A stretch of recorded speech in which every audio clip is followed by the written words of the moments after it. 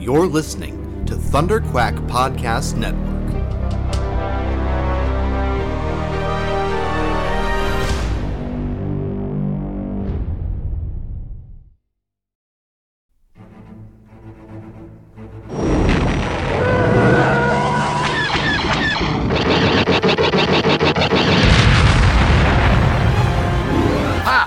Got him! That should keep the First Order off our backs. Nice work, Paul. Tim, are we set to make the jump? Yep. The engines are primed and coordinates for the rendezvous are set. All right, strap in and let's get this intel delivered to the Resistance. Punch it! You're listening to Star Wars, The Saga Continues. Your hosts, Kyle Avery, Tim Gerasi, and Paul Herman, are scouring the HoloNet for news and bringing you all of the latest updates on the future of the Star Wars universe. And the future is bright indeed, so we invite you to join us on this exciting journey as the saga continues. Hey there, Star Wars fans, and welcome back to another episode of Star Wars The Saga Continues, your podcast for all the latest news, rumors, and updates about Star Wars films, TV series, video games. I usually name specific projects, but I'm like, I don't know, Book of Boba Fett, that's what we got coming up next. There's so much stuff on the horizon that we've got to talk about, but all those cool and exciting projects coming up in the Star Wars universe that we're excited to be back talking about with you guys. As always, I'm your host, Kyle, and I'm joined by my co-hosts, Tim and Paul. How's it going, guys? What's up, guys? Boy, does it feel good to be back, because it felt weird not being with you guys on the last episode. So definitely good to hear your voices again. I'm excited to dive into what we're going to talk about on this episode. So yeah, definitely feels good to be back. It's great to have you back, man. Me and Kyle held it down, and it was really weird to have a really cool thing to talk about with regards to like Star Wars Visions and not have you there. It was a bummer. I didn't like to go without you, but we did, and it was fun. But I'm so glad you're back, and I can't wait to hear your thoughts. I already kind of know your thoughts, Tim, but I'll kind of hear you expand on it for the masses. I can't wait to hear all that. Yeah, I will say it was fun being a listener for the first time, so that was a new experience. Yeah, true. And heck, you left us alone, and Paul and I, managed to have a fun civil conversation. We always have civil conversations. I just get uppity sometimes. There's the first one for this episode. No, you're Kyle. But yeah, we're definitely glad to have Tim back. So since Tim missed out on the last episode, we're going to talk a little bit more about Star Wars Visions. I'll let Tim, give some of his overall thoughts on it. And then, Paul and I might chime in with any additional thoughts that we've had since last time. And then we've got some pretty big and exciting news to talk about with some of the upcoming shows and some books and stuff as well. But yeah, so before we get to that, Tim, I'll just throw it over to you. What were kind of some of your just overall impressions of Star Wars Visions? Yeah, so when I watched it the first time when it premiered, I watched all 9 of them all in a row. And it was kind of what I expected going into it, where I knew there was going to be some that probably weren't going to be for me, and some that I was going to absolutely love, and some that were just going to be kind of cool, but nothing great. And I think that's what it was for the most part after I watched it for the first time. There was a few in there that I just absolutely loved and couldn't wait to see again. And then there were some was like, we could have done without those. And then there were some like, those were cool. And it'd probably be cool to revisit those at some point. But overall, I thought it was just a great new way to tell Star Wars stories in that anime style. I think they just fit together so beautifully with the stories they were telling and the art styles that went with it.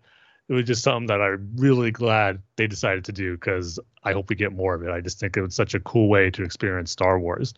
But I did see some people say kind of, or even before they even watched it for the first time, how they were going to do it one by one, maybe watch one a day or a few, not just binge the whole thing. Like I know we all did that Wednesday night, and kind of heard that it was a better experience of watching them kind of individually. And I got to say, when I went back later that week or that weekend and kind of watched just an episode here or there and not watch all 9, I did appreciate some of the shorts, ones that were just kind of in the middle more than I would have just watching them all together. And I do think there is some truth to that, where it might work better just as standalone shorts when you watch them, because it just, they're their own story. You don't have to compare it to the one that immediately comes after it or the one that you just watched before it.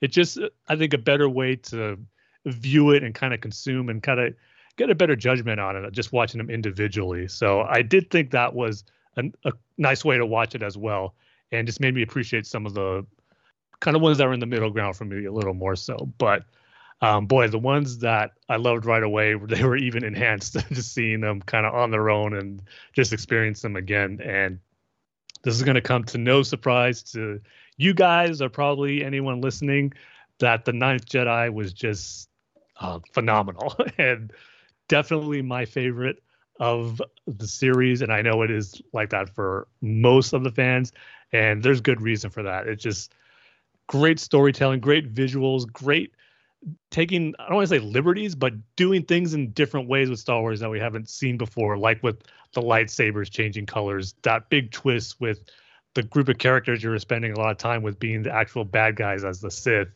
And I just love how it just kind of turned things on its head, but at the same time telling a really compelling stories with great new characters that you just want to see more of. And that just immediately blew me away seeing it for the first time. I just remember after I finished watching it, I think you said the text like right after, Paul, like The Ninth Jedi is incredible, or did you guys see The Ninth Jedi yet?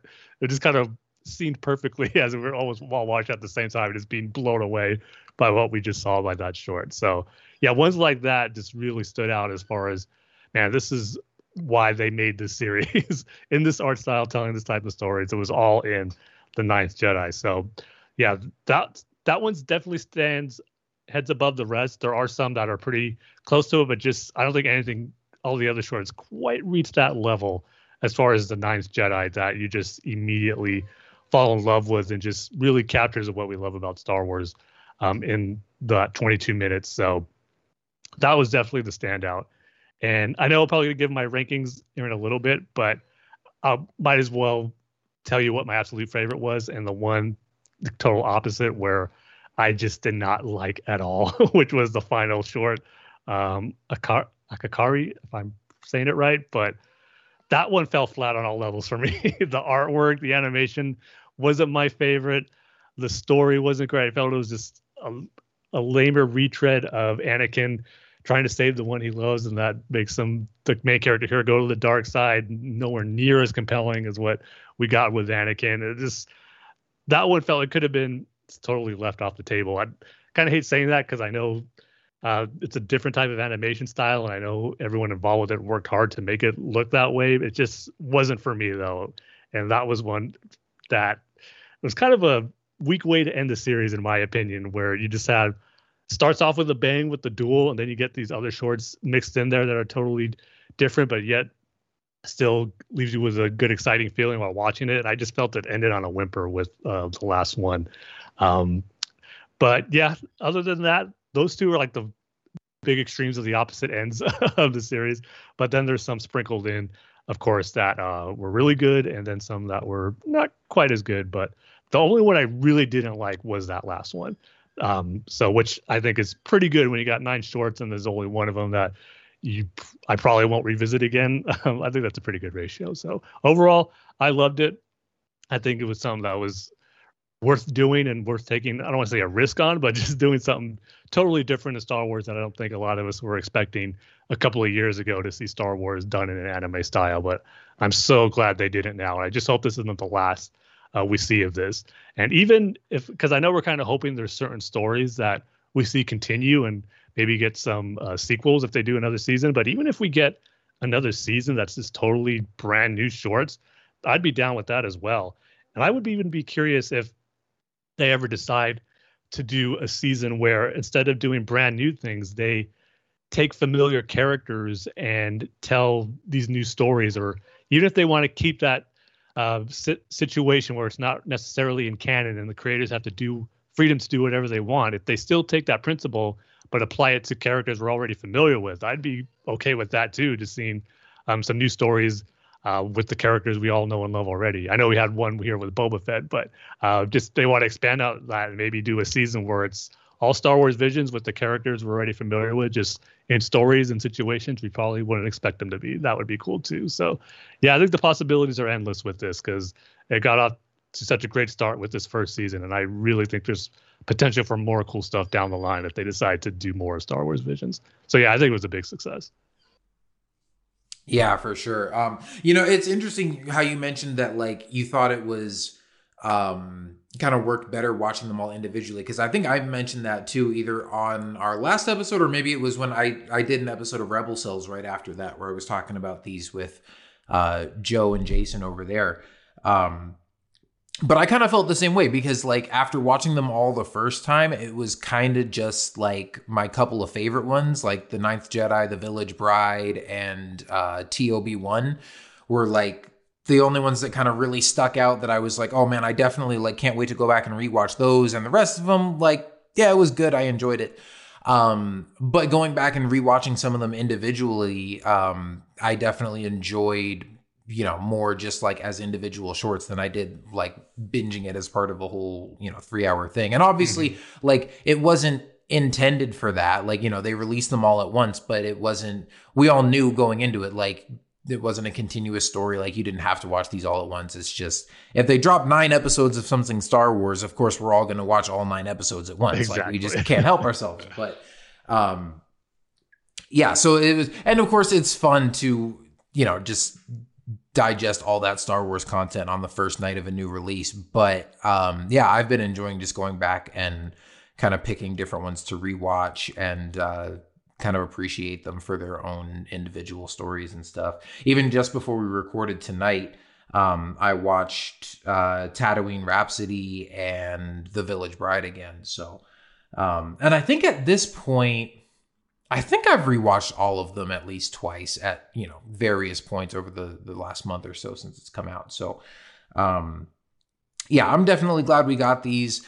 There were some, there are some that I loved right off the bat that I still love. And there are some that I, didn't love as much the first time around that I've kind of come into a new appreciation for. I'm also with you. Like Akakiri didn't quite work for me. That one's kind of near the bottom. Also the twins. Terrible. Also, the twins still hasn't grown on me much. I know that was one that you said, Tim, we watched these all in English for the first time, and then we were texting about them, and you said you watched the twins in Japanese, and it was a lot better. And I haven't seen them all in Japanese, but I watched the twins, and I've watched a few other ones. I've watched maybe 3 or 4 of them in Japanese. And that one was like maybe a little bit better, but still didn't really do much for me. Like, it's fine, but I don't know. It's just, that one's not my cup of tea. Here's the deal. Like the last one, which I don't even know. I know if someone said it out loud, but I can never remember the name or care to remember the name. That one's just slow and boring to me. I just gotta tell you, if you love that one, that's fine. That's cool. For me, I don't think I've ever even finished it, to be honest. Or I've seriously ignored. I'll just like be on my phone the whole time because it so just does not engage with me whatsoever. So yeah, I was the same way. In fact, even seeing it to the end made it worse when it was just, like I said, it's the cheaper version of Anakin's fall to the dark side type of thing. It was like, but here's the thing. I rewatched it a few times, afterwards. And I think that the Visions was a huge success still. I really do. I think, because remember, these are shorts. They're not like full length animated features or even 45 minutes, but the longest one is like peak Star Wars, as far as I'm concerned. I mean, it's like, I keep thinking about The Ninth Jedi and I'm just thinking to myself, this is what we should be getting Star Wars all the time, like stuff like this. But before I go, obviously I could talk all day about The Ninth Jedi, obviously. And I'm not sure when we'll talk about that interview that I finally read it today, Kyle, and I'm so glad I did, because there's actually some good meaty stuff in there.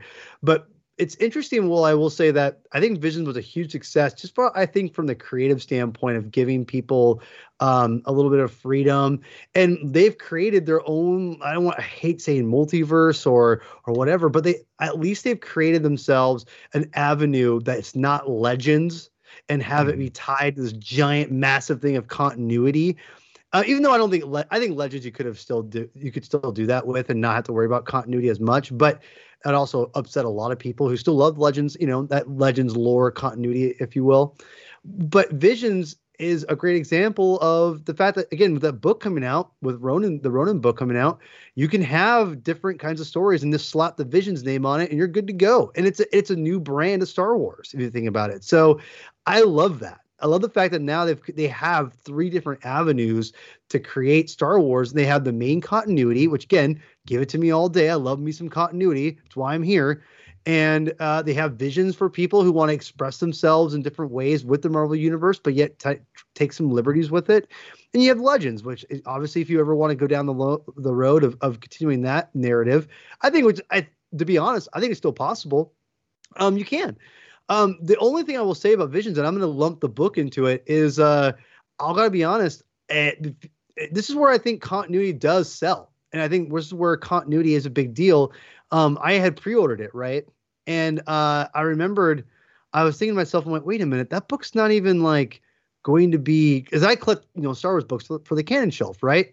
And I'm not a big like prose reader as far as that stuff goes. I usually listen to audiobooks. So when I was thinking about it, I'm like, oh yeah, it's a Star Wars Visions book. Ronin was a cool like miniseries, whatever, or a little short, but a whole book about it, I'll skip it. And so I just didn't worry about it. And I think, I'm not saying everyone has to feel that way, but I feel that that's definitely a way where continuity does help you, even if it's something I don't love. Like, I don't love everything the High Republic gives me. I'm going to read, or at least kind of, stay like on top of most of it, because I want to know what's going on in the main continuity story. And I think that's where I think Visions could maybe potentially in the future kind of like get lost and people not care about it as much. But I think if you do it kind of sporadically enough, it can keep it fresh. Just don't depend on it completely, which I don't think they will, obviously. And it remains to be seen if they even go forward with it. But I think Visions overall is a great idea for a branding. I love it. I love the ideas. I just hope, like, I think, Tim, you said it earlier, they kind of they take these ideas and they give us more of this, but maybe less stories and more focus and maybe 20, 30 minutes on like a Ninth Jedi, not the Ninth Jedi, but something like that, where you kind of give a real meaty story, give it a little more room to breathe, like the Ninth Jedi was. But that kind of idea. But I'll be honest, I mean, if you would have given me a 20-minute version of the Twins, I would have turned it off at like 5. I'm good. Wow. I know what our biggest differences are going to be as far as where I'm going to rank the Twins compared to where you guys have it. So, well, where are those rankings? Should I just go ahead and give them, I guess? Yeah, go ahead. I was going to bring up something too about the Ninth Jedi, but I'll save it for after we do the rankings, just because we have the interview too we could talk about. So that's what I was going to bring up. But yeah, so obviously last time Paul and I both did our ranking lists of all the Visions episodes. So Tim, go ahead and give us yours. And then Paul, I don't know if you want to chime in with anything, but mine has changed since the last time. So I'm going to give mine again too. But okay, mine's pretty much the same. So there's 2 that are probably going to be the biggest surprises where they rank. So first, number 1 is going to be obviously the Ninth Jedi. And then number 2, I'm going to go with Lop and Ocho. I really love that one. And the type of story it was telling, that sense of, the family dynamic and drama that was going on, but the fact that it was told where your main character was an adopted member of the family and how the struggle she has with her adoptive sister. I just love how that was part of the main focus of this short and how she was kind of the one to inherit the family heirloom of being a lightsaber. And I just love it had that Japanese mythical quality to it about history and family heritage, but you're lumping it in with Star Wars, Jedi, and lightsabers. It just made it so cool. So I really love that one a lot too. And the animation style for that short was one of my favorites too. And here's going to be the shocker for you guys. Number 3 is the Twins with the Japanese dialogue on there. Because I will say, when I saw it for the first time with the English dub, I was kind of disappointed with it because this was my most anticipated short. I just felt the dub kind of fell into that anime trap that happens sometimes with English dubs, where they're just overacting and it's over dramatic and how they deliver the lines. And it's partially because the animation stuff is kind of over the top as well. So I'm sure the vocal performances kind of go for that over the top feeling as well. But that really took me out of it in a lot of the kind of big moments between the brother and the sister, especially when they're kind of in that final climactic battle. Some of the dialogue just kind of really took me out of it and the delivery of it. But once I watched it in Japanese, it just felt a lot more natural, and it's just like you're watching an anime. But because at the core, I think there's a really cool story there between 2 siblings who were raised in the dark side, And I really liked the costume designs they had too for their armor, and how the armor was kind of the source of their power, or part of the source of their power too. I just really loved that aspect. And yeah, I kind of went to extremes and over the top battles, but you had to get one of those type of stories and shorts in it, Star Wars anime, because there's a lot of animes that does that. So it was kind of good to have one that was going crazy with the battles and all those lightsabers and destroying a Star Destroyer with an overcharged lightsaber on an X-Wing. I mean, it's ridiculous, but in that anime style, I thought it worked. So I really did enjoy that one once the performances was a lot better with the Japanese dialogue on there. So that was moved up once. I was kind of relieved when I saw the Japanese one, because I was like, man, I was really looking forward to this one, but those performances on the English dub really took me out of it. But the Japanese raised it back up to me, where it was one of my favorites. And then number 4, I'm going to go with The Elder.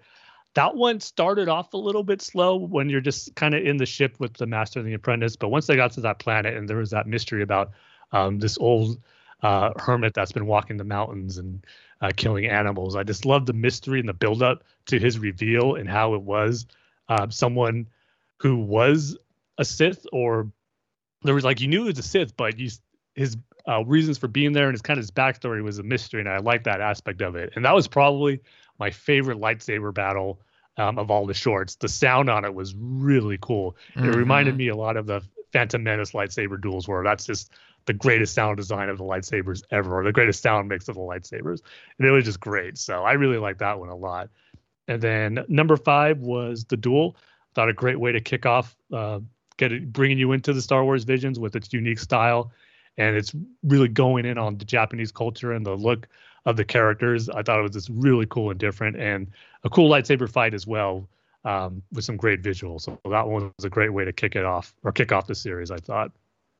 And then number 6 is going to be the Village Bride, which I might be surprised it's that low on the list, but this is one I enjoyed. But I really like the main character, who. She hasn't gotten a name other than F, right? Nothing has been revealed. Yeah. Or announced besides that, because she was a cool character. I liked her. Her design was great with that mask she had covering her face, kind of still being in hiding because of Order 66. And just a great reveal for the character kind of at the end, when she pulling a Kylo Ren move on there, which looked cool in that anime style as well. So I did like that one, but at the same time, I thought it was a little slow in the beginning, but I did like the overall story that they're trying to tell in that short. And then number 7, I'm going to go with TOB1.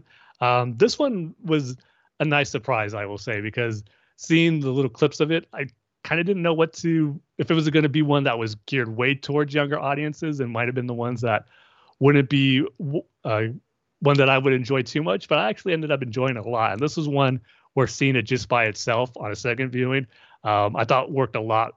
I enjoyed it a lot more that way, because it is a charming story of telling the Star Wars version of Astro Boy and Mega Man, and just kind of cool seeing a Star Wars Jedi story be told in that type of animation style and that type of story of a robot. And I don't know because they didn't really imply it on the behind the scenes feature. I don't know if I'm reading too much into it, but I kind of got the impression watching it the second time, because they don't flat out say it, but that the doctor modeled the robot after like his own apprentice that he had, or I don't know if something happened to the apprentice that he got killed, but he decided when he was in hiding to make a robot be his next apprentice, kind of take over that, but was modeled after an old apprentice he has. Did you guys get that vibe at all? Because I kind of got that, especially when they had that flashback, not a flashback sequence, but when I think it was when he got his lightsaber and he has that dream sequence where he's talking, or the vision where he's talking to the doctor. And I might be getting it mixed up with another part, but there was a moment in the short where you kind of see him as a normal boy, as a Jedi Padawan. And it just made me think if that's how he really was beforehand, until the doctor modeled him after his real apprentice. I don't know if I'm reading too much into that, but that's kind of how I took it, which I don't know, kind of makes it more interesting and have a little darker spin to it than when you watch it. But I think it's kind of a different, cool little layer that I don't know if it was intended, but something that I took out of it that makes it work a little better, at least for me anyway. Yeah, I didn't catch that. And I don't know. I don't think I've watched the behind the scenes for that one. Um, I honestly don't remember because it's been a while. But I haven't watched all the behind the scenes stuff yet. So I don't remember them saying that, and I don't think it's clearly laid out in the short. But I definitely could see that being a possibility. I like that idea though. Whether that was intentional or if it's just something that you can kind of I don't know, interpret it that way. But Can I say that I thought that like the boy robot, I almost thought for a minute he was actually a real boy, but just metal over him and he didn't know he was real. huh. Oh, I mean, like a child version of Darth Vader. He was badly injured. And the no, doctor no, made no, it no, look no. that. Like he literally was like a real person. He didn't know he was real underneath, and then like found out, oh, I'm a real boy. Like you've been real this whole time. I just was told you to protect you, kind of a thing. Like I know it sounds really far fetched and weird, but I mean it's manga. I mean, or anime. What do you? Anime. Yeah. Either way, yeah, it makes you think of like, why just that the doctor did create the robot to be like that. This in the back of my mind is like there's more to it than what they're leading on. Yeah, I'm with you. I picked up on that too. And by the way, I want to say too, I really appreciate the fact that you and Kyle, I want to also give you props because I listened to your last show on Rebel Cells that you give Chop and Ocho more respect, and I really appreciate the fact that you gave it number 2 because that was one that I have obviously a lot of more reason I think than all three of us to have to love that sure. short, and again I'm not saying like you have to like it, I try to be as objective as possible with that episode of that little short, but I really do think it's a pretty good episode. Like I'm like, man, and I've seen some people talk crap about it, like not you, Kyle, obviously, but I mean like before, and people be like, oh, like that one's okay, whatever. I'm just like that one has like it's like visually stunning in places, you know, and I mean, yeah, it's a ridiculous like rabbit looking character, which again, I love the nod to, Jackson basically is what, if you watch the special features, they flat out say it. Jackson, it's so amazing. And like Jackson's influencing Star Wars visions or, like, it's like this, we never thought this day would come. But it was really cool to hear you talk about how I mean, maybe I'm misremembering, but it raised in your rankings a little bit, correct? Well, we'll get there. Okay, but I just gotta say that I appreciate the fact, Tim, that you have it so highly, in your rankings, and I think that like that to me, I feel like that one's the most underrated of all of them. I think everyone's for the most part, a lot of our top lists are all pretty close one way or another, whether or not the ones or whatever. But the top 5 is usually always the same, and I feel like Chop and Ocho, they get kind of a bum. It is Lop and Ocho. Lop and Ocho. I can't say Chop and Ocho. Lop and Ocho. Excuse me. I never know. I don't know anyone's names. Everyone knows this. But Lop and Ocho, it's nice to see. A little. It feels like it's gotten a little more respect, but I appreciate the fact you have it so highly in yours. I think it's rightfully so. I think it's visually beautiful, at least. You may not like the rabbit, whatever. I can understand that, but I think like a lot of the grain. A lot of the grittiness, it really adds to the grittiness, and I think the dirtiness and realism of Star Wars that we love so much about this universe and this franchise that Lucas really went out to really create a real lived-in universe, and that to me, this episode of all of them feels the most lived-in, in my opinion. It was also the one too where, along with the Ninth Jedi, where it's like this can't be the end of the story and the last we see of these characters. I mean, it has. We have to see more where. Right. Their struggles go to and how their conflict ends. So hopefully that is one that we get a future story told with these characters down the line, especially how quickly and abruptly it ended too. That was like maybe my one knock on it. Yeah. Could have had a little more of a, I guess, finality to it or a closure to it, even and still keep it open-ended like we got, but it just like that ended and that was it. It's like, oh wow, okay. I guess that's it for this one. Yeah. No, Tim, did you finish your rankings or did you have No, I still got my last 2, which you should probably figure out by now. Number 8 is going to be Tatooine Rhapsody. This one going in, I knew it wasn't going to be my favorite, but I didn't end up hating it like I was afraid I might too, because there is still some stuff that's enjoyable about it. I mean, getting to hear Temuera Morrison as Boba Fett's reason enough to where it's not going to be awful. But it had a little bit of its own charm too. But the animation style wasn't my favorite. And again, just that whole aspect of a band that's trying to make it in the Star Wars galaxy was something unique for it that you don't see every day. That added to its charm. But I really also kind of liked the idea of that the main character was a Jedi. I believe it was a Padawan who escaped Order 66, and this is where his life took him. And that's a different aspect to go with that, where a former Jedi is now a leader of the band of a rock band, which is just cool. And I did like how he used his lightsaber handle as a microphone. I thought that's got to be something more people do or more bands do now. Just have like a microphone shaped as a lightsaber. It's too cool not to use. But still, even though it wasn't as bad as I feared it was going to be, it still wasn't one of my favorites either.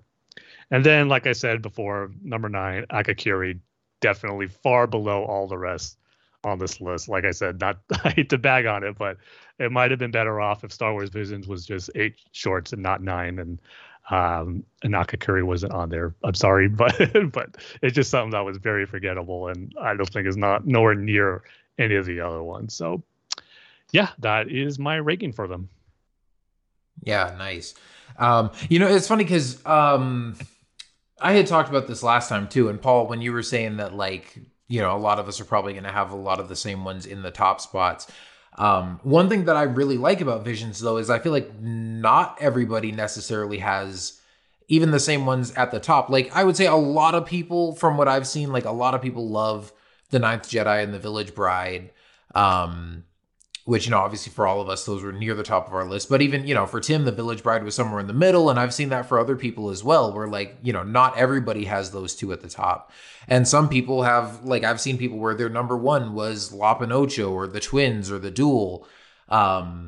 And I've seen a couple people with, ones like The Ninth Jedi, like, way lower on their list. And, especially, with one like TOB1, which I really loved. And then, a lot of people have that one lower on their list, but some people love it as much as I do. So I really just like that this is, this has got something for everybody. And, even if I think we would all agree that, like, regardless of which ones are your favorites, there's a few, maybe 2 or 3 that are, like, fantastic, and then a few that are pretty good, and then probably a couple that are, like, not your favorite. But regardless of which one it is, I feel like there's something in here that everybody can really enjoy and really latch onto.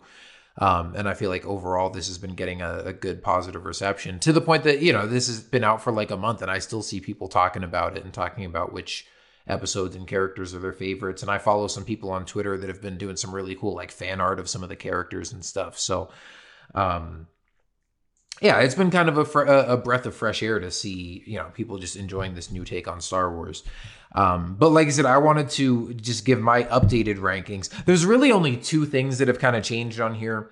One being that my top 2 have flip-flopped, because last time I said The Village Bride was my number 1 and The Ninth Jedi was my number 2, which is still, the way I felt watching it the first time. And I still will say I think the Village Bride is a bit more kind of unique and artistic, and The Ninth Jedi is kind of just more familiar Star Wars. Like, it doesn't necessarily feel like something that has to be an anime. It's not super stylized or artistic, but it's just a really good Star Wars story. But the more I've watched it and the more I've thought about it, I've really fallen in love with that story and those characters. And it's easily, out of all of these, the thing that I want to see more of. And I absolutely love the music. Oh, that was one thing I was going to mention too. So the soundtrack albums, there's an individual soundtrack album for each episode of Star Wars Visions that's now available on, like, Apple Music and Spotify and all that. So I've been really enjoying checking those out. And again, those my top 2 episodes, The Ninth Jedi and The Village Bride, I think it's not really a coincidence that part of the reason I love both of those so much is they definitely have my 2 favorite soundtracks out of all the episodes as well. And there's just some beautiful music in there. But yeah, so my top 2 have switched positions. So The Ninth Jedi is my number 1, Village Bride is my number 2. And then I still have TOB1 at number 3. the duel at number 4. And then the other big change is that Lop and Ocho I now have at my number 5 spot, and it's moved up from like 7 or 8 or wherever I had it before.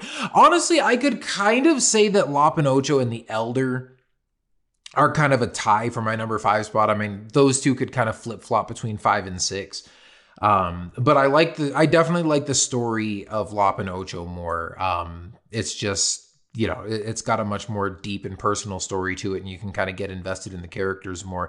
The Elder is a lot more sort of simple, straightforward story. It's like Jedi flying through space. One of them has a bad feeling about this. They land on a planet. They find a bad guy. They fight the bad guy. They go home. What's wrong with that? There's absolutely nothing wrong with that. But it's just, you know, there's definitely more sort of deep and compelling stories in here, but yeah, there's nothing wrong with a simple story that's executed well. But like, I would totally agree with what you said, Tim, that the Elder has my absolute favorite lightsaber duel out of all of these, and that's, you know, included, like, the duel obviously was fantastic. All the lightsaber battles in The Ninth Jedi were, you know, super great, but just I think the real quick choreography and editing of those fights with that old Sith guy, it really felt like, you know, it had that feel of like a Japanese, you know, sword fight, and didn't even, you know, it felt different and unique from what we've seen from lightsaber duels before, because it didn't quite feel like, you know, just like a prequel style lightsaber duel where they're swinging the sabers all over the place. It was very quick, very precise, and the sound design on it was just so sort of direct and visceral, and, you know, you could almost feel every one of those swings and lunges, and so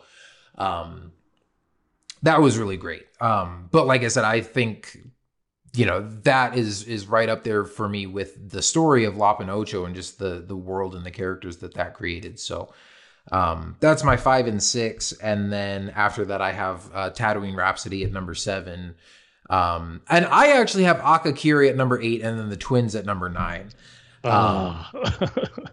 Yeah, I mean, like I said, that makes the Twins look like Citizen Kane. Thank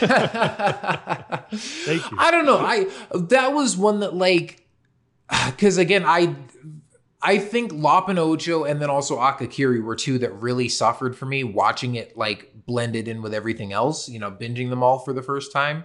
And, you know, when I went back and watched Lop and Ocho again, I really appreciated that one more. But also Akakiri, like, I still don't love it. And I know it's just kind of weird and offbeat and kind of slow, but I don't know. There's part of me that sort of appreciates that, and it definitely is, like, very artistic, and it does have some beautiful scenery in there, even though the animation style of the characters is kind of weird. But I don't know, there's something about it that's like, you know, when you see like a piece of art in a museum or something that's like, that's not necessarily my personal taste, like, I don't love it, but I can appreciate, you know, its place here and just, you know, sort of what went into making it. And so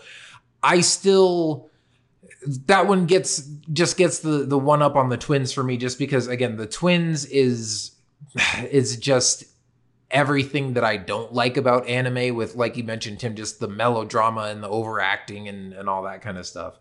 And even though, you know, there are kind of some cool, fun concepts in there with the lightsaber crystals and the costumes and all that kind of stuff, it was just, that one just didn't work for me. And I watched it in Japanese and it was a little bit better. But it wasn't like a whole new experience or anything. So I'm still putting that one at the bottom of the list. You know, I got to say this too. I think one of the things that I think they underestimated was the playlist, the play in order. Because I feel that they did Lop and Ocho a giant disservice by having it play right afterwards. And I feel when you compare Ninth Jedi to any of those, I think the only ones that you could really play afterwards and it would work well is the very first one, Ronin episode, or I think the Village Bride. Which Village Bride and that are back to back already, but like, yeah, it goes Village Bride and then Ninth Jedi. But to be fair, Lop and Ocho isn't after the Ninth Jedi; it's after TOB1. Oh, it's actually after the Elder. Oh, that's right. Yeah, I forgot about the Elder. Yeah, TOB1 is my bad. The 6th one, then the Elder is the 7th one, then it's Lop and Ocho, and then Akakiri. I think they should have ended it with the Ninth Jedi. I mean, that would have ended the series with an absolute bang. Yeah, I would agree with that. Can't have everything, apparently. I don't know where you would place Akakiri to have it fit somewhere. You'd have it be a bonus like Disney Plus streaming exclusive to pay like $30 for, but top secret exclusive Star Wars thing. It's so good you have to pay $30 to watch it, and then you're gonna be really mad. But Paul, you said you hadn't really changed your ranking at all, right? No, it's pretty much the same. I to be honest, I'd have to like. I bet if I re-ranked it right now, it'd be maybe even a little bit different. But like, I can just tell you which ones I loved off the bat, which are obviously Ninth Jedi, La Pinocho, Ronin, Village Bride, and after that, it gets a little. I'd say obviously the oh my gosh, the Duel. And then it gets a little bit murkier from there for me. I do think one of the more underrated, underappreciated ones is probably the Bohemian or Most Icy Rhapsody. Which one was it called? Tatooine Rhapsody. My bad. That one's not bad. That one's pretty fun. I think that to me is like one of the ones that like people probably will give more crap to, which I actually thought was way better than I was anticipating. Yeah, well, like I said, it was one that I was expecting to be my least favorite and ended up. It was my second least favorite, but still one that I could still watch and still be entertained with it. Yeah, exactly. Yeah, and that was one that for me was, again, kind of a pleasant surprise the first time. And I'm the same way. Like it's my number 7, so it ended up near the bottom. But like I said, I just rewatched that one earlier today before we recorded, so it's still one that I don't mind going back and rewatching. It's still pretty fun, and just on watching it the first time with that being like the second one in the lineup.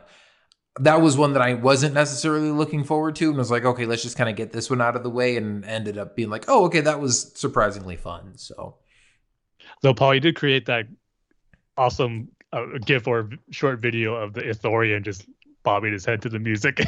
Oh God, I love that. See, and that's the thing. I think to me, even though it's not the best one of the 9. It's little things like that go a long way, I think, with Star Wars fans. And I think that's a great example of, I wouldn't even say Easter eggs, it's having fun with the world. I think that's one thing that Dave Filoni has flourished in. And I think George Lucas always did a little bit more in the prequels. And he tried to have fun with it, even though, he felt the pressure of everyone, being like, oh, like little baby Anakin, all that crap. He still tried to have fun and like do little fun things in it and not take it completely seriously. And also try to give a little bit of, again, a little bit of an Easter egg, and throughout the entire films. And I think, again, Dave Filoni does an amazing job of that.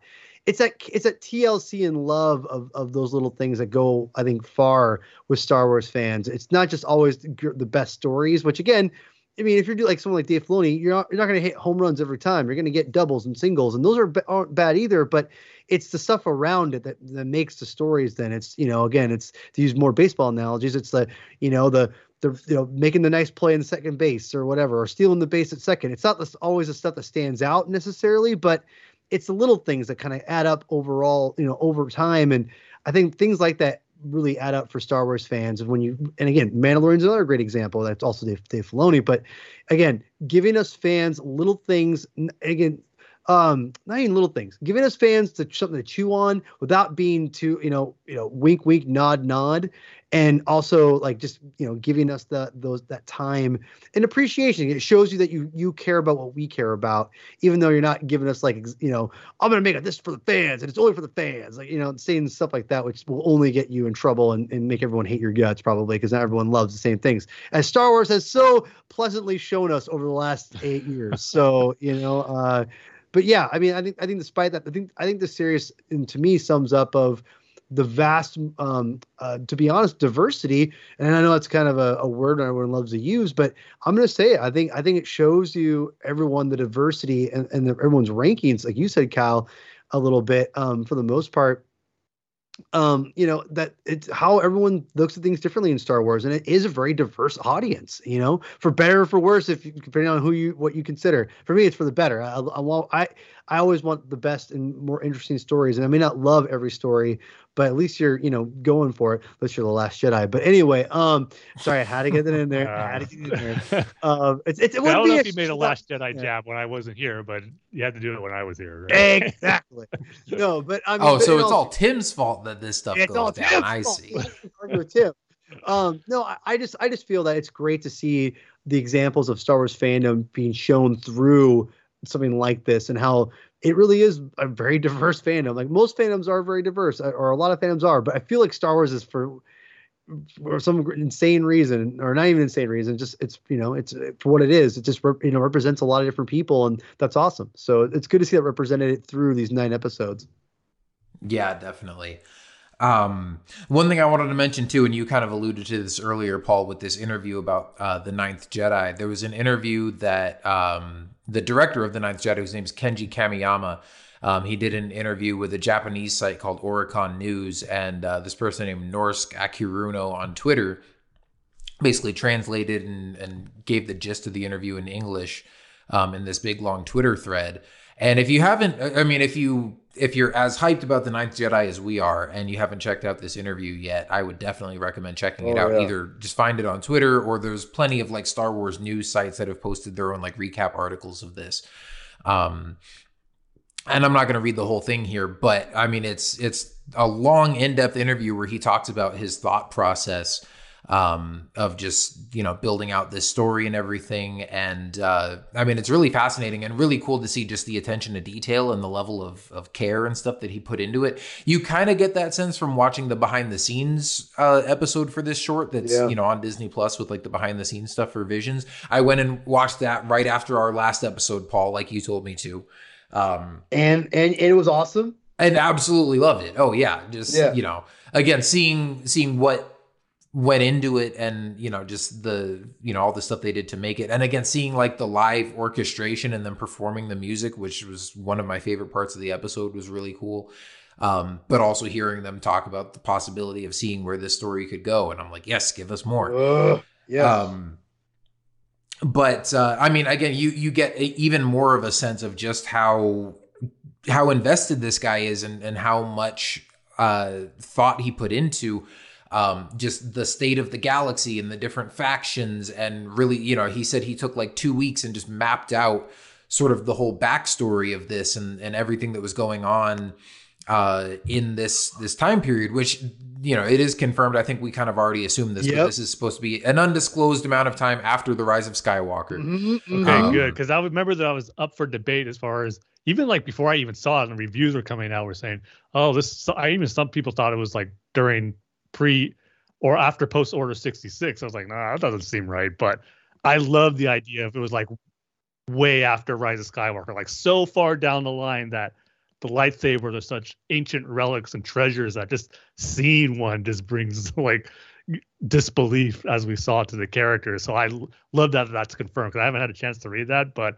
that's how I always wanted it to be, just somewhere way down the line after Rise of Skywalker. Now, I gotta piggyback off this. There's a couple things here that are really crucial in this interview that when I read, I was like, yes. Well, one, the confirmation. It only seemed natural this to be, because especially, the fact that, like, and again, how lightsabers have almost evolved at that point. That's what I looked at it this episode, which I love so much. The fact that, the blade would literally turn color as you touched it, whether it's before, again, and then bring it back. But also, just to jump in real quick, like, because I've heard a lot of people talk about that, like, and obviously the fact that, the lightsabers as we know in the movies and stuff don't do that. And people are like, oh, maybe this is, in a different time period where lightsabers are different and whatever.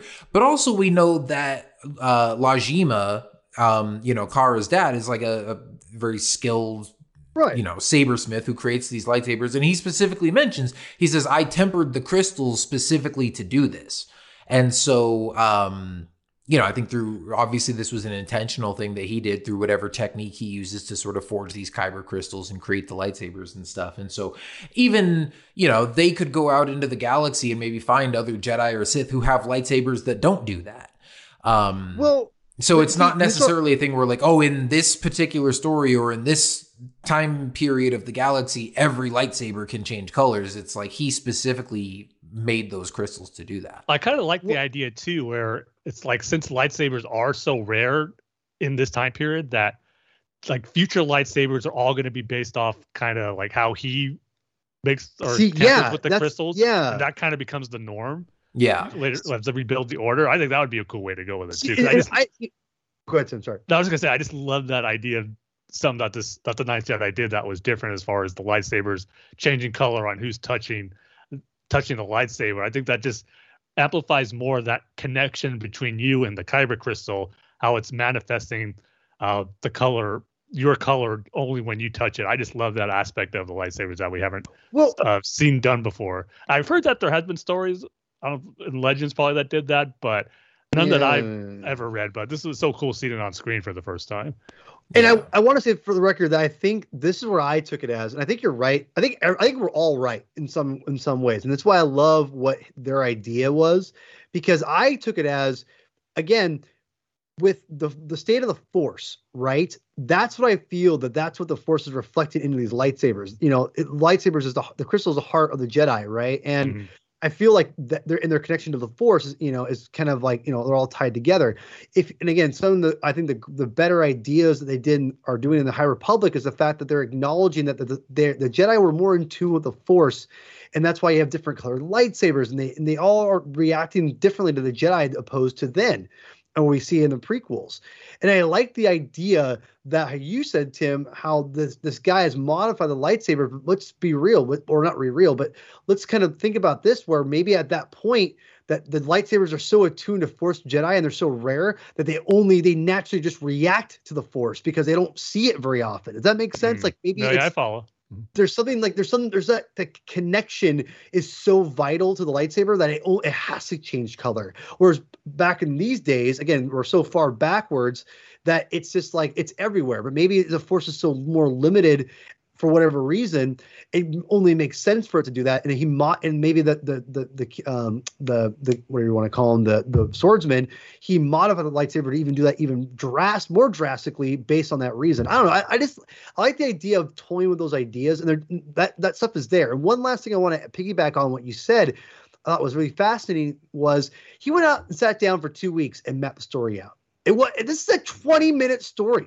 It wasn't like they said, make a movie.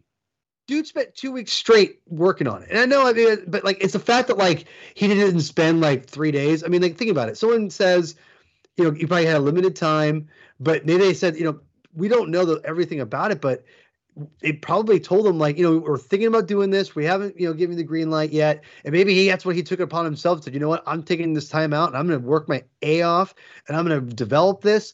And it just really shows you the TLC that he has for the lore. And it shows. I think that's the biggest thing about it is here. You see the TLC, you see the work, and you see the lore that he built himself in 2 weeks. It's really impressive. And I just got to say that I think there's a reason why, and I think it says last time too, probably, but if I didn't know, well, is that to me, it seems obvious that Lucasfilm gave that company the longest running time for a reason. I think they saw the potential of this immediately and went, okay, this is something we got to, keep our eyes on. And it only makes sense for me then for the continue it in some way. Well, not only that, but you mentioned this one being the longest runtime, and I think it was in the behind the scenes short that they addressed that, where they said, because you know how some studios did 2 episodes, because there's like 9 shorts and there's like 7 animation studios that worked on these. I think there's 2 studios that did 2 episodes each. And it sounds like this group, Production IG, was also going to do 2 episodes at first, or at least this guy had 2 different story ideas, which one story idea was about the group of the Masterless Jedi, and dealing with the Sith and everything. And then this other story was about Kara and her father and building these lightsabers and stuff. And as he was kind of developing both stories simultaneously and working with Lucasfilm on them and just kind of bouncing ideas back and forth, because I guess initially the parameters that they had given all the studios was to have the runtime for each short be 10 to 15 minutes. And as they were kind of workshopping these 2 separate ideas he had, they realized, hey, this would be great merged into one story. That, this group of Masterless Jedi could be who Kara and her father are making the lightsabers for, and we can kind of connect these 2 storylines. And then he had to find a way to connect them in a climax that kind of was a culmination of both stories. But once he did that, then they realized, like, well, because this is 2 parallel storylines, like, this is going to have to be longer than 15 minutes. And so that's why this one ended up being the longest one, which I'm so glad that they did, because, again, like, this by far feels like the most fleshed out story, the most complete sort of world building. And, I think like obviously all three of us and a lot of other people want to see more stories with this group and just kind of see this little corner of the timeline that they've established, see that fleshed out more and see this story continue. But on that note, he also mentions in this interview that he's got the rest of the story mapped out and, would love to do this as a feature-length film, which I would be totally on board for. Personally, I kind of would prefer to see it as an ongoing series. But either way, I mean, if he thinks the story would work better as a movie, I'm all for it. Like, Lucasfilm, give him the green light. I would hope that whether it's a series or it's a movie, I think it would be better suited to release on Disney Plus as opposed to trying to do it as a theatrical film. But I kind of just say that selfishly because if it's a theatrical release, we're not going to get to see it till like 2027. Unless Disney unless they just bump it up earlier on their slate or, decide to release it, add it into their schedule. This is all gravy, Kyle. I mean, you could really, this is the beauty of, I think, animation. This is all, you're playing with house money. You can put this out and you're going to make a little bit of money. And you're not going to make anything close to it's going to make more than the Clone Wars movie. Let's be real. Oh yeah. But sorry, I put some licorice in my mouth. I'm eating at the same time. Here's the thing. You put this movie out in the theater, you put The Ninth Jedi out, it's an hour and a half. Instantly, Star Wars fans, everyone's going to want to go see it as far as Star Wars fans goes. And a lot of families who want to bring their kids, really fun, kind of thing. Like, okay, whatever. And you don't have to put it as a special release or part of your film slate. And you can put it on Disney Plus in like 2 months, and then you win. You make a little extra money. You put up Star Wars Visions. I mean, again, you can even promote it as a special limited window of like a month window, 30-day window of like, see it on the big screen, like how, the way Star Wars is intended to be, like how Dune's like, it was rightfully so, but you get what I'm saying. Like you can even like promote it like it's Star Wars. It has to be seen on the big screen. Go see it on the big screen, whatever, and like throw it on there. But either way, I mean, Disney Plus or live or both, it'd be awesome. I think I understand why you'd want it to be a TV series, but if he has a definitive ending, I think is give it to him, or even a miniseries. That's the thing for me is I think where I think it could probably go to. It's probably going to be a miniseries for Disney Plus. I think that's a great idea too. But yeah, I think it would be a huge upset. I think at this point if they don't go back and do something with The Ninth Jedi, considering how popular it's been.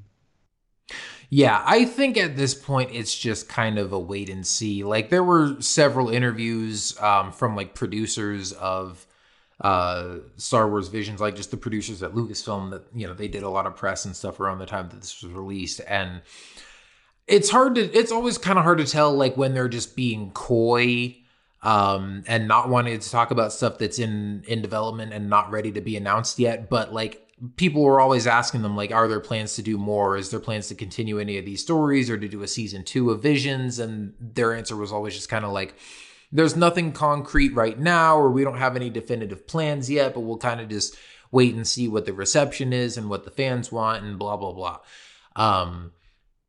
But yeah, I think, we got to get more of this stuff at some point because also, and I can't remember the producer's name right now, but he did mention that, with like the Ronin novel coming out, for example, that won't be the last Visions tie-in thing, that like now that this is out, they're going to want to capitalize on it and they're going to want to do tie-ins and crossovers and that kind of stuff. So if anything, we might get, some more novels or comics or manga even that maybe fleshes out some more of these stories. Ninth Jedi novel. Whoa. I mean, now that would the opposite react. I was like, nah, Ninth Jedi, that story's so good it has to continue. No, hold on. I'd be glad to get more of that tie-in stuff for any of these stories in general. But yes, with the Ninth Jedi in particular, I definitely want to see that on the screen. If they said, we're not doing more Visions, but here's a novel that fleshes out the whole story of the Ninth Jedi, like that would be cool. But it would be like, it's like when you get really invested in the Clone Wars and then you get something like like Dark Disciple again. Yeah, when you get Dark Disciple or the Son of Dathomir comics, stuff like that. You want to see it on screen. Yeah, where it's like it's great that the story is continuing, but you want to see it on screen. Guys, so listen, I'm not I'm like the king of visual media. Yeah, I mean, come on. Like I am not a book guy really, but if you give me, if Ronin is financially successful, I'll be honest, I know nothing. I'm very, very. I think it would be a huge upset if they just. I think there's more than Ninth Jedi coming. I just feel it in my bones. Yeah, there's something coming. Well, you kind of derailed my initial thought here, which was I didn't finish yet. All right, fine. You win. Because I was starting to say, like, that was all that they would kind of confirm was that we'll at least get more tie-in stuff. But with that said, again, with the fan reaction to it, with the fact that this guy's got more ideas for where he wants the story to go, I would love to see at the very least like a Vision season 2 where maybe like half of the shorts are new ideas and new stories, and then half of them are maybe continuations of ones from the first season, because again, we definitely need to see more of the Ninth Jedi continued, but also like Lop and Ocho again ends kind of on a cliffhanger, and like I definitely would want to see more of that story and see if there's sort of a resolution there. And you could tell more stories with like the Ronin character from the Duel. And, some of those other characters would not even necessarily need to be like a sequel episode necessarily, but just, you could tell other stories with those characters.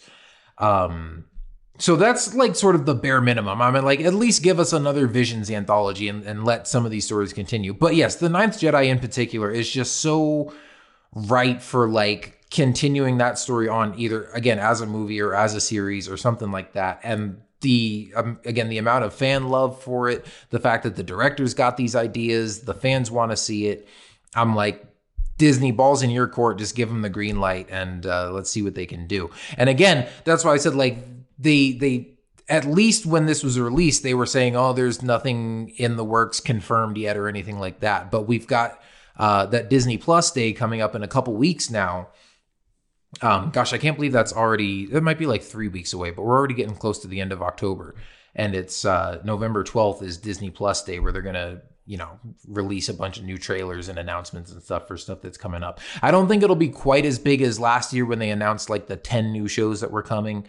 But if there's any new Star Wars stuff that's announced that we don't know about yet, I would not be surprised if some more Vision stuff is involved in that.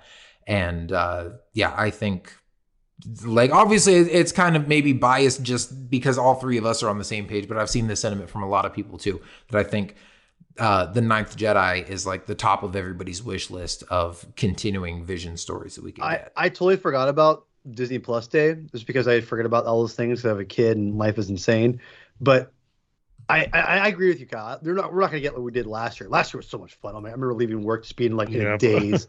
But I can almost I forgot about it. I'm gonna say right here, right now. I think they say something about the Ninth Jedi. They announced something there. It just makes sense.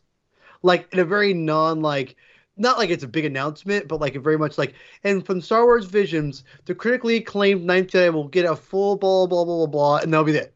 Like sometime released in 2028. I said jokingly about what you were saying earlier, but something like that, like very Catholic Canadian. It's gonna happen in 2024. Like it's a very like kind of quick little thing, and just talk for the fans because they know that it probably did really well, and then whatever, just leave it kind of but just kind of show it out there like new content's coming, etc. So I'm gonna say that right now. I'm gonna predict it. Yeah, I wish I had your confidence because I'm not, it's still fairly new. I'm like, maybe we'll get it, maybe we won't. It kind of feels like wishful thinking to me. But it's definitely, that's like top of my wish list of stuff that I want them to announce on that day. So I'm Luke Skywalker. You're Han Solo. Yeah, in this case, yeah. Although, maybe I'm more C-3PO and you're Han Solo saying, don't tell me the odds. Whoa. If anyone's C-3PO, it's me. It's my favorite character. Come on. I'm just kidding. But I'm going to say right now, we're going to get it. We're going to get it. I feel that confident. I'm going to say it's going to happen. I hope right you are.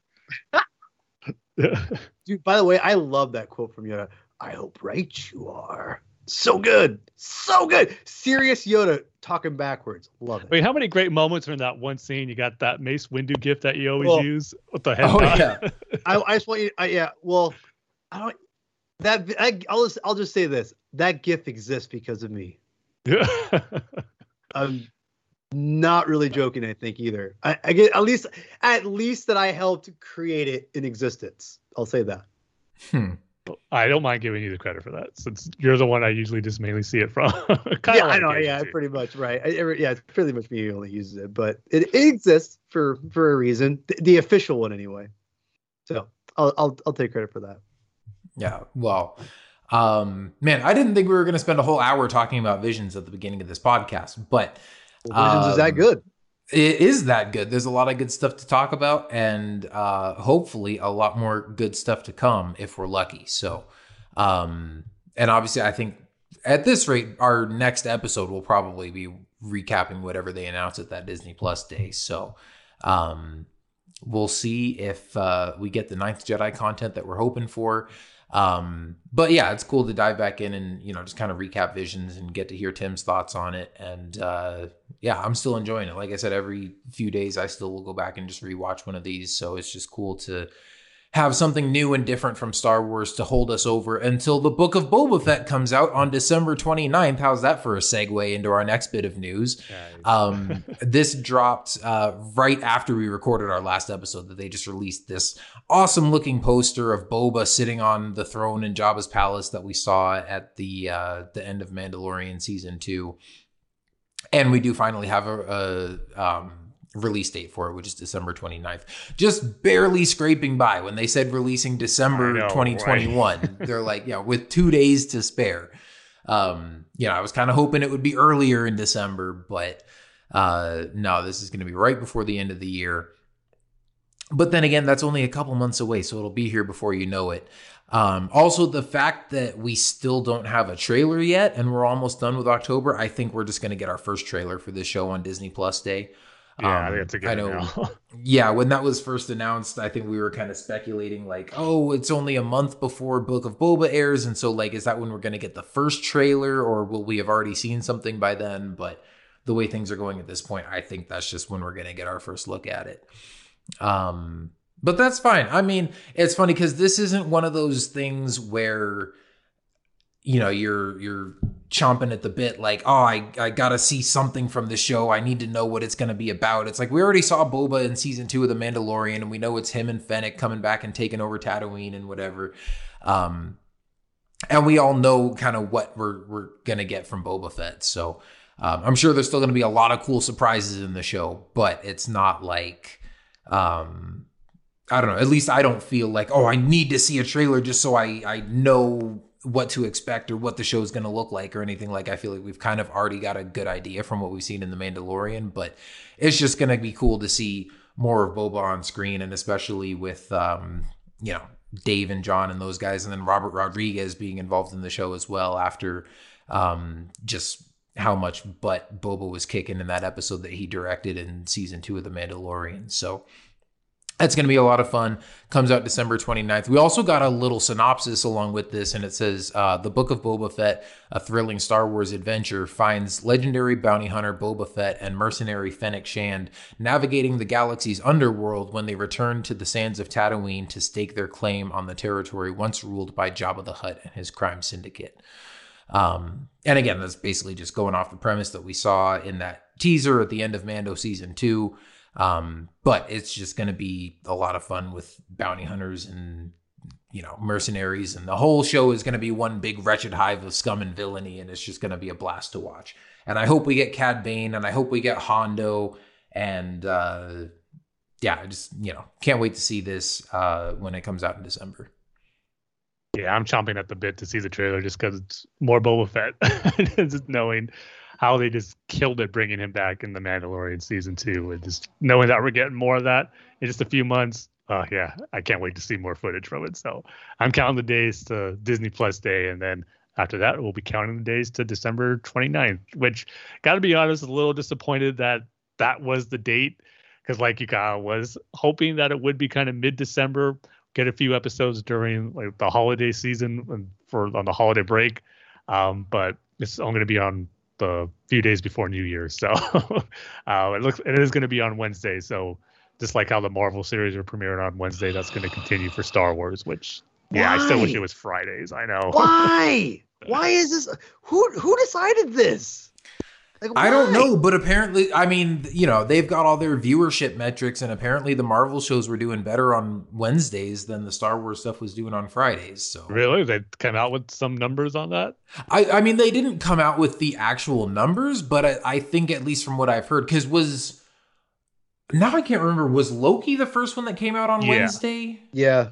Okay, and I think just based on the numbers that Loki was doing, like that was why they decided that everything going forward is coming out on Wednesdays, because it was doing better numbers than the Friday stuff. So I don't know, whatever metrics they were seeing on their end made them think that was the way to go. That just disappoints me because I loved having the end of the week to go into. It's so much fun, and now it's I think I would assume it probably has something to do with the fact that like people probably don't have as much going on Wednesday nights, right? Like, a new episode of The Mandalorian comes out on Friday and you might have plans Friday night, or you might be going somewhere for the weekend. And so I'm sure a lot of people were still watching the episodes, but maybe not everybody was watching them right away on Friday night. Maybe some people were waiting till Saturday or Sunday or the week after. Whereas when something comes out on a Wednesday, it's like, it's Wednesday night. What are we going to do? Sit home and watch TV? And everybody was watching it right when it dropped. I would assume maybe that's the case. I would have too, because I know Netflix always drops their stuff on Fridays. Still believe it. I just wonder if they want to have Wednesday just be their day where they have to worry about any other type of streaming competitions for a couple of days anyway. But isn't Netflix still mostly doing just the, dropping everything all at once anyways? Yeah. But maybe they figured people would want to spend the whole weekend binging a series and then get to one episode of whatever Disney Plus show they want to watch if they could. But yeah, oh, I'm sure there's tons of different reasoning for that, but I'm sure that played a part where they kind of just want to have their own day. Man, I didn't know that they're going to show they're going to go to Wednesday for everything. Is that what they said? They're Wednesday for Marvel and Star Wars? Well, I mean, assuming now because Book of Boba Fett is. I mean, I don't see why they would change that afterwards. I hope they do, but at least for the foreseeable future, it's going to be. Yeah, no, I remember. I remember reading that back around the time that Loki came out. I don't think it was after the first episode, but it was sometime during that series when obviously they had collected enough viewership data. And I do remember reading an article or an announcement or something where they said that all the major Disney Plus series going forward were going to be released on Wednesdays instead of Fridays, because Visions came out on a Wednesday, right? Yeah. Mm-hmm. And then like with What If, all those episodes were coming out Wednesdays. So yeah, I think they just decided that's going to be their thing. I was kind of hoping like Wednesday would be the Marvel day and then Friday would be the Star Wars day. So we'd have a week where we get both. Because especially, going into next year, like with all the series that they've got going on, there's going to be some overlap. Yes. I think at some point they might have to go to Fridays for a few series. Yeah, maybe. I don't know. But I mean, I'm like you. I really enjoyed like coming home either coming home at the end of a work week on a Friday or waking up Friday morning. Either way, the week's just about over. You're looking forward to the weekend, and just part of that excitement is getting to watch a new episode of The Mandalorian or Clone Wars or Bad Batch or whatever show it was at the time. But I mean, I guess we can't be too mad at Disney, like blame all the people that watched Loki on Wednesdays and made the viewership numbers go up. And they were like, hey, we're just going to keep doing this. So we have no one to blame but ourselves, I guess. Yep. But yeah, so we've got that to look forward to in December. And then now, I know we're over an hour into the episode before we get to the big news that made me text you guys and go, okay, hey, we finally got to get back on and record another episode. Because this was completely unexpected, this news that came out just a couple days ago, and certainly made my day. I know it did for you guys too. Oh, yeah. This is a report from The Hollywood Reporter. So again, nothing confirmed by Lucasfilm. This is not official, but also like when something gets announced in The Hollywood Reporter, it's going to be legit unless they end up like changing their minds during production or something. But this is when the main actor of the series tweets it or sends an Instagram post about it too. Yes, there's that too. Yeah, I forgot. Rosario Dawson also confirmed this and then deleted it because I'm sure Kathleen Kennedy was not too pleased about it. Oh, she deleted it? I didn't know about that. Oh, yeah. That post is gone now. But yes, the cat is out of the bag. Hayden Christensen is returning to play Anakin in live action, not only in the Obi-Wan Kenobi series, but also in the Ahsoka series. And it's funny because after the initial hype of this, I was trying to sort of remember. I'm like, wait, had we talked about this before and kind of speculated, like, now that we know Hayden is coming back in the Obi-Wan series, could we also see him in the Ahsoka series? And like, you know, they just sort of cross over and, you know, have him be in that story as well. But I don't know. It was, if we had talked about it before, it was definitely something I hadn't thought about in a while. And to get this news just out of the blue in the middle of a work day, I think it was on a work day. I don't even remember what day this dropped. It's Monday. Friday. Oh, it was Friday. Okay, yeah. So I was at work, and I didn't get much work done for the rest of that day because I was just. I was just thankful it came at the end of the day where I only had an hour left, because that was all I was thinking about that last hour. Yeah.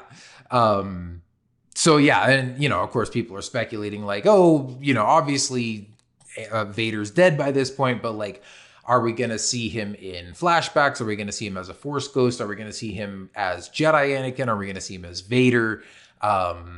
Or is it going to be all of the above? Like, you know, who knows? But, man, it's just, again, like I said, it makes sense. Like, I don't know why we'd be, you know, so surprised. Again, the fact that he's coming back for the Obi-Wan series, where there's already kind of been, you know, speculation and rumors that, like, we know he's playing Vader in that series, but like, while you've got him, you might as well also do some flashbacks to like Clone Wars and let us see him as Jedi Anakin again and stuff.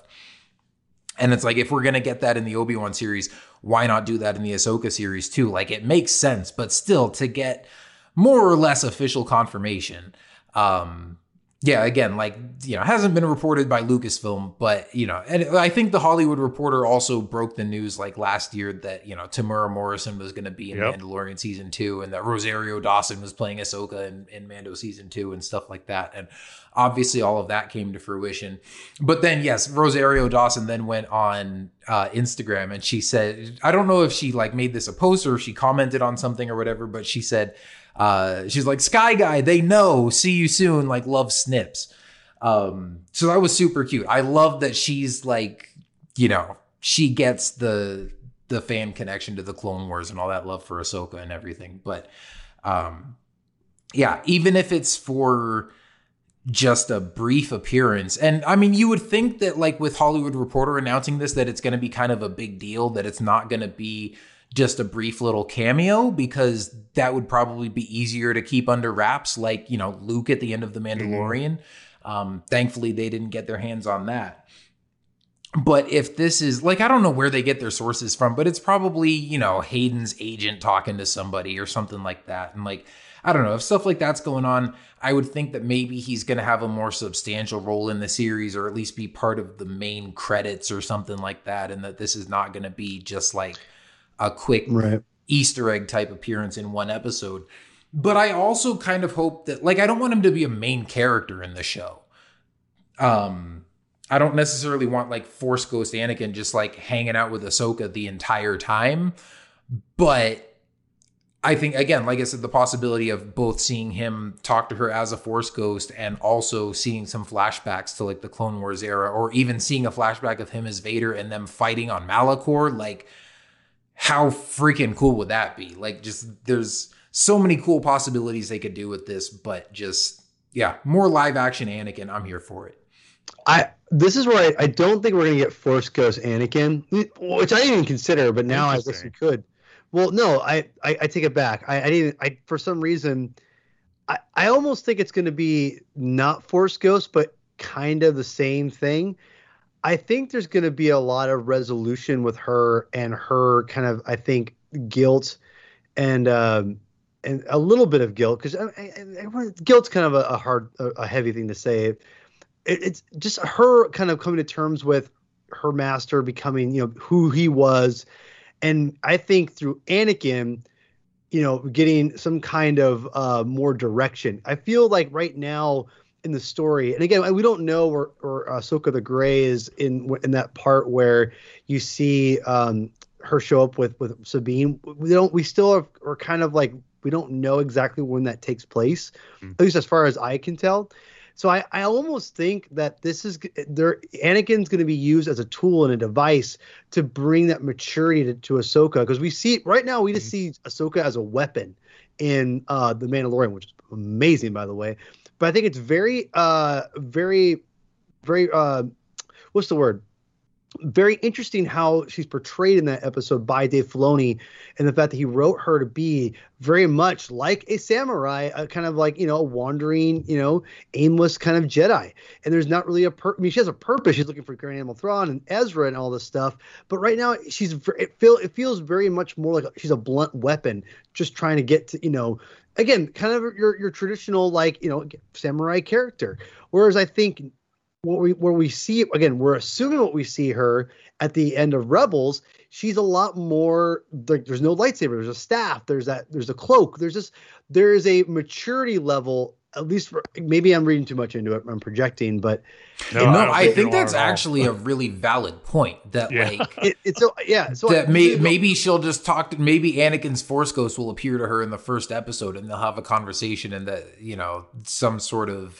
there'll be some sort of resolution and some closure there that helps her move to a more sort of peaceful and serene place. Because I hadn't even necessarily thought of that. Like, the difference between Ahsoka in Rebels and Ahsoka in The Mandalorian, I kind of just chalked up to, the character's not going to be exactly the same in live action as she is in animation. And These are two different time periods. And so, of course, there's going to be some differences in, the costume and the appearance and whatever. But if we do see, I'm sure that the series is probably going to take place after where we see her in The Mandalorian, but we also might get some backstory of where she's been up to this point and sort of what led her to that planet, and just, the kind of the journey that she's on. And so maybe she is in a bit of a darker place, maybe in this post-Empire era, and she thinks that she's the last of the Jedi and, is just kind of aimless and maybe is in a bit of a dark place, and Anakin kind of helps her find more direction and, kind of gets her back on the right path. And then that leads to the Ahsoka the White that we see at the end of the Rebels. I hadn't thought about that, but I think that's a great idea. Well, but the reason why I think that is I think that it all ties, because we don't see it, because right now she's just kind of aimlessly looking for Ezra and Thrawn. But I think we see Ahsoka at the end of Rebels, before she's Ahsoka the Grey. I meant Ahsoka the White. I forgot if she was gray or white, whatever. What's interesting about that is we don't see that transformation of her as a character, really.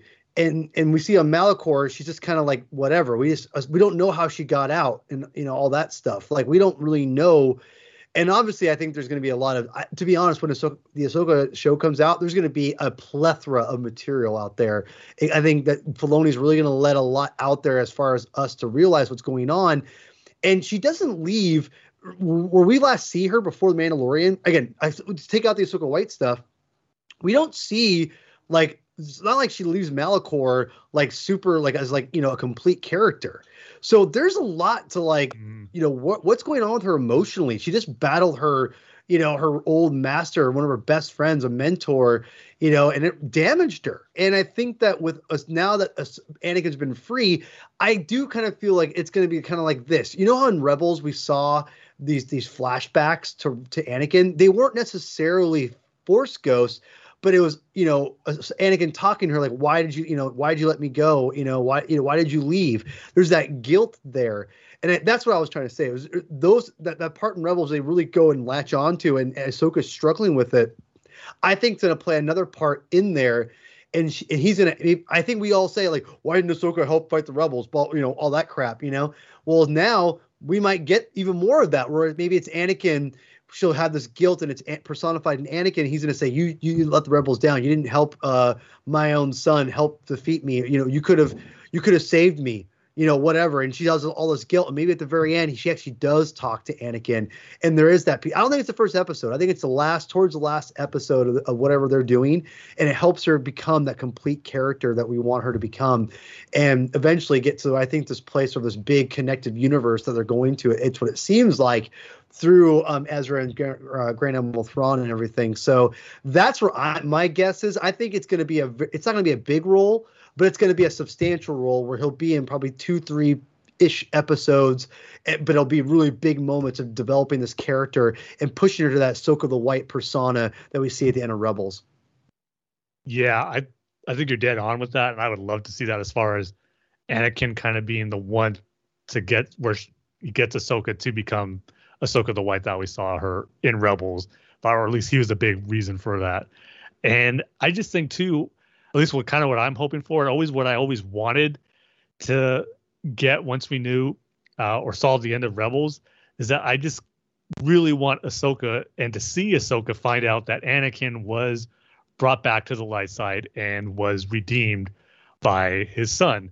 And part of me wondered, is it just going to be something that's going to be told to her through Luke? Is she going to be Luke and he's going to tell him? And now my brain starts going crazy with different possibilities where that does happen. We know, obviously, Mark Hamill came back for the Mandalorian season 2 finale.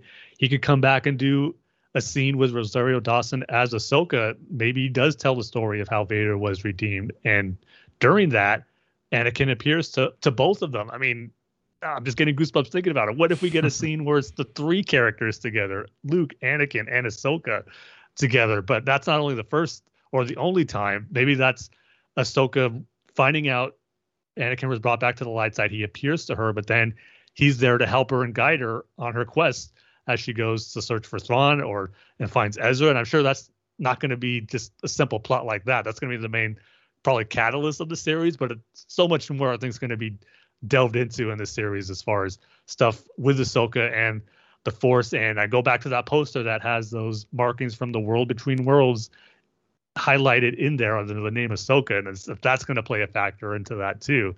And there is so much cool potential that's going to happen. But more importantly, it's just seeing Ahsoka kind of get that closure of knowing that the last memory she has of Anakin was as Darth Vader saying, "You will die."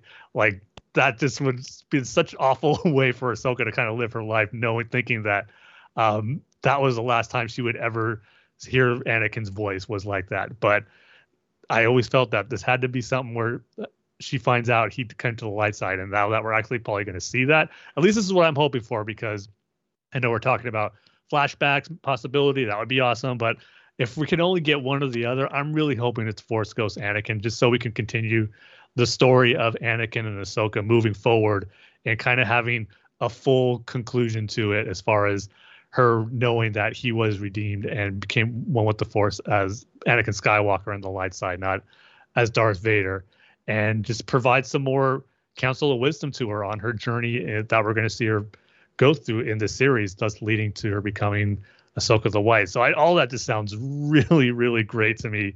It's just something I just can't wait to see them dive into.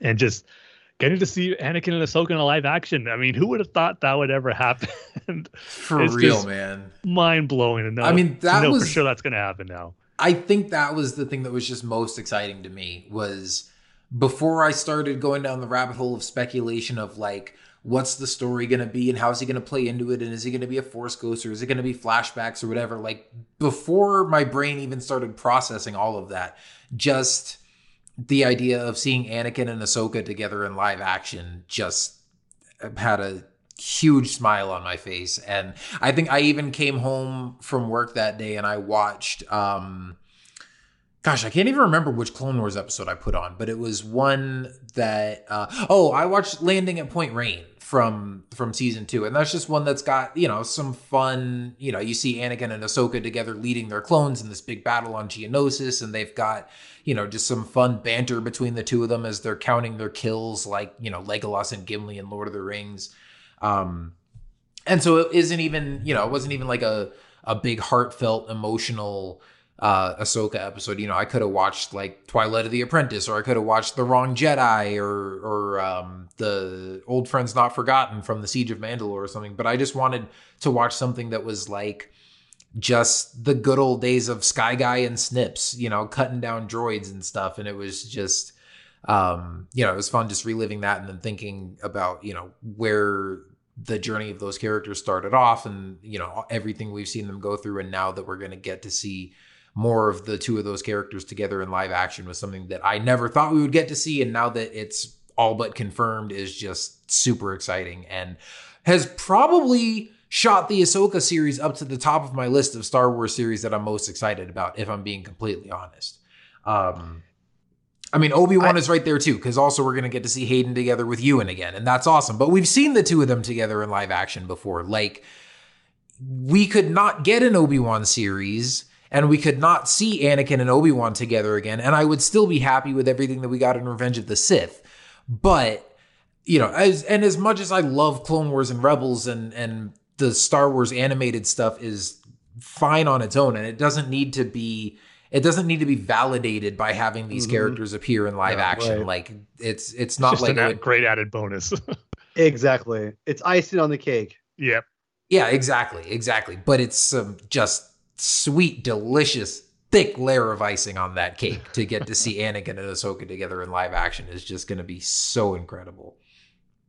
You know, I think this is what's really exciting is right now we're just about, and I want to make this very clear, people, and you guys already probably know this, but bear with me. We are literally in the final days, and I say final days of just nonstop Star Wars. Mm-hmm. Like, and I'm not kidding you. Like, we are in the final days of it. And well, you mean the final days before we get into nonstop Star Wars? Yeah, that's what I'm saying. We're in the final days. Like, you're basically, we got a great, you know, palate cleanser, and I say that no disrespect to Bad Batch, but again, we got a great little appetizer palate cleanser with Bad Batch. We got a great little palate cleanser, you know, little mini appetizer with the again, Star Wars Visions. And we're after basically once December, the end of this year happens, it's going to be nonstop all the way. And to be honest, we have the Andor series. We've got Boba Fett, Andor, Mandalorian. You got the animated feature of R2 and 3PO still coming out. You have all the things we're probably not even going to know are going to come out. We have Bad Batch season 2 next year. I mean, you see what I'm saying? Like, it's going to be non-stop all year. No, next year is going to be wall-to-wall Star Wars. And I feel like I talk about this on every podcast that I do, but like, yeah, especially the fact that Book of Boba Fett is starting right at the end of this year. Yeah. Like, let's say that goes, I don't know, 8 or 10 episodes or whatever it's going to be. That's going to take us into that'll basically be the first couple months of 2022. And then I assume we'll probably have Andor soon after that. So that'll probably be in the spring. And then I'm guessing we're going to get the Obi-Wan series probably around May, June. And then I put my bets on Obi-Wan. Even if it's not a Wednesday. It all depends on when Andor starts and how long that is. Because I don't remember. Didn't they say that Andor was going to be longer, like 10 or 12 episodes? I heard it was probably 12. Yeah. I think it was 12. Crazy.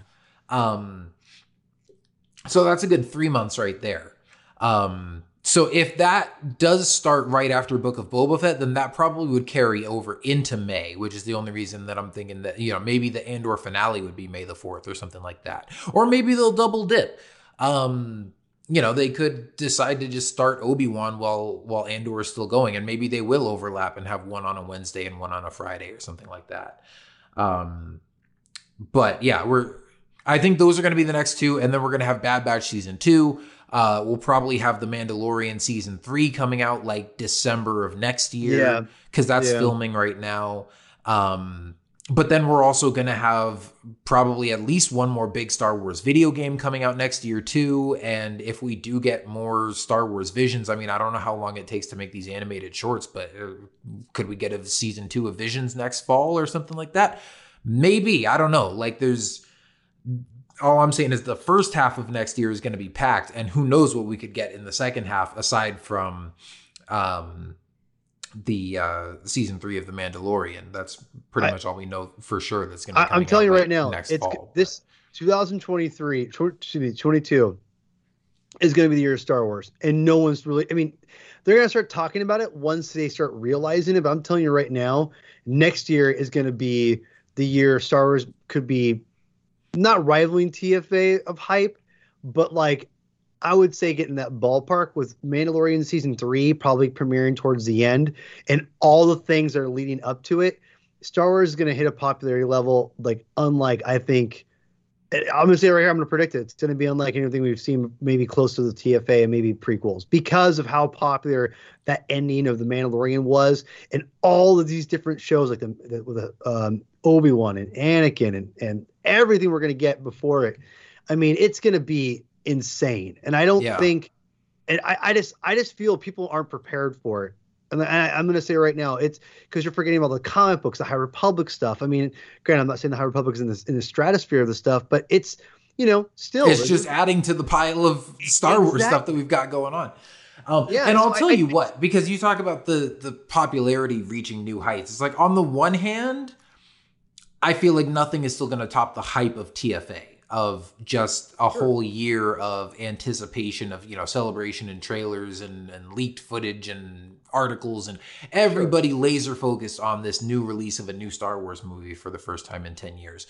But I think the excitement for the content once we get it, the fan reception and the hype about the kind of stuff we're going to get to see, I think has the potential to be maybe the highest we've seen so far in the Disney era. Because look at, and look, I mean, not to dog on the sequel trilogy or anything, but I really feel like, they did what they wanted to do with those movies and maybe realized that they didn't hit every fan expectation. And like, not that you can ever please everybody and do everything that the fans want you to do, nor should you, but getting things like seeing Boba Fett again, seeing Hayden Christensen come back to presumably play Anakin as a Force ghost, which was like top of everybody's wish list for The Rise of Skywalker, to see Ben Solo interact with his grandfather and see that legacy between Darth Vader and Kylo Ren. And I'm not just trying to dog on Tross, because you guys know how I feel about that movie, but that was a huge missed opportunity that Dave Filoni and company are now capitalizing on, and everybody's excited for it. So, between that and the stuff that we're going to get to see with Obi-Wan and, just, it's going to be, a whole year of like fan service done right. Just the kind of stuff like Luke in The Mandalorian and like Vader in Rogue One and that kind of stuff that is like just the stuff that the fans live for, that they put that in there knowing like, do we need this in the story? Not necessarily, but we can still make a good story out of it. So it doesn't just feel like we're spoon feeding, nostalgia and Easter eggs and whatever, but we can like work it in so that it actually makes the story better, but is also stuff that the fans connect with and really want to see. And I think, I don't know, maybe it's just taken them this long to figure out how to kind of hit their stride with that. Maybe it's Dave Filoni's influence or whatever. I don't know.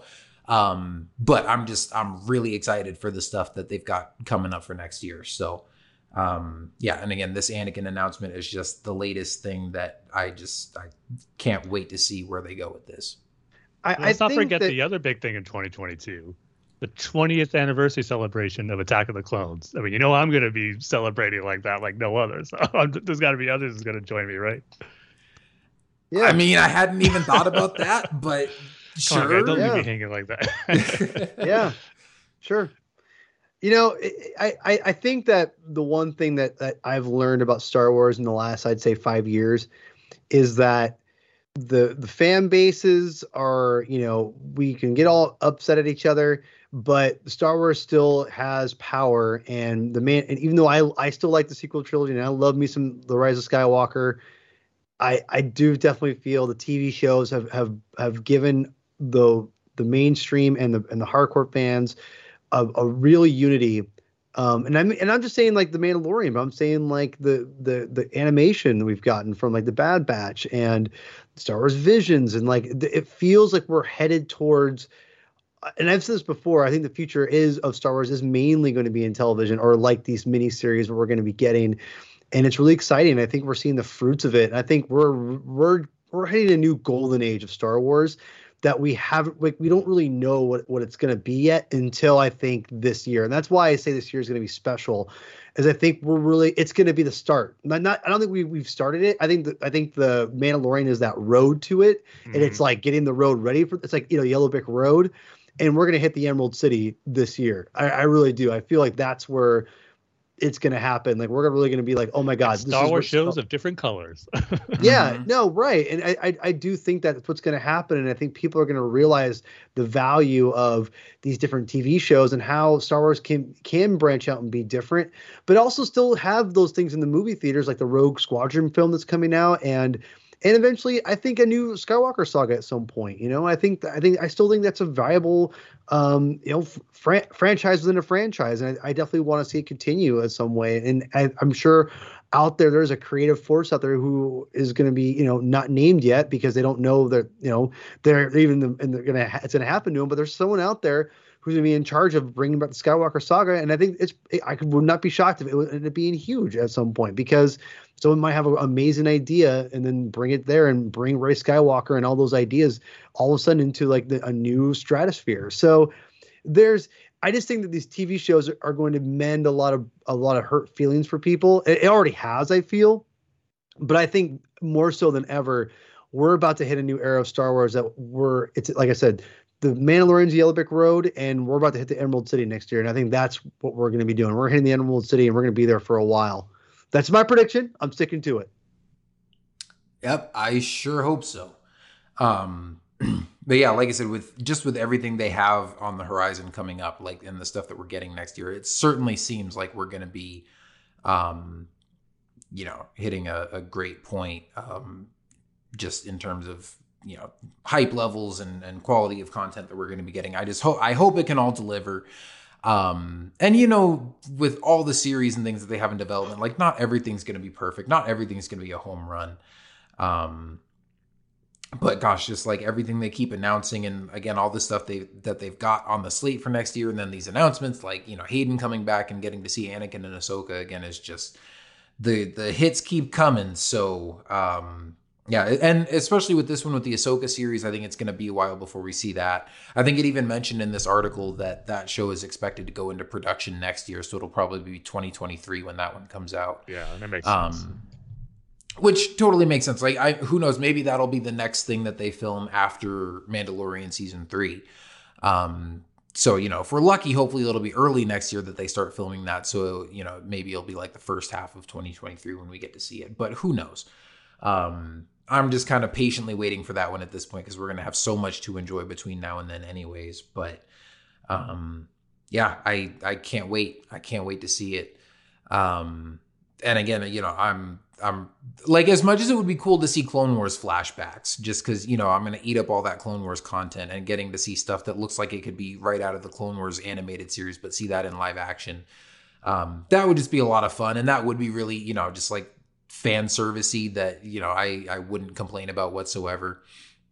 But seeing him as a Force ghost and getting to see sort of that relationship between those two characters in a new era and a new phase of that relationship, and just kind of pushing the story forward, but also getting to see, Hayden as Force Ghost Anakin that we all wanted to see in the sequels, and finally getting to see that now, I think would be a big moment. So, can't wait for this whenever we do finally get to see it. But that was something that definitely made my day last week, and just one more thing to get me excited about the future of Star Wars.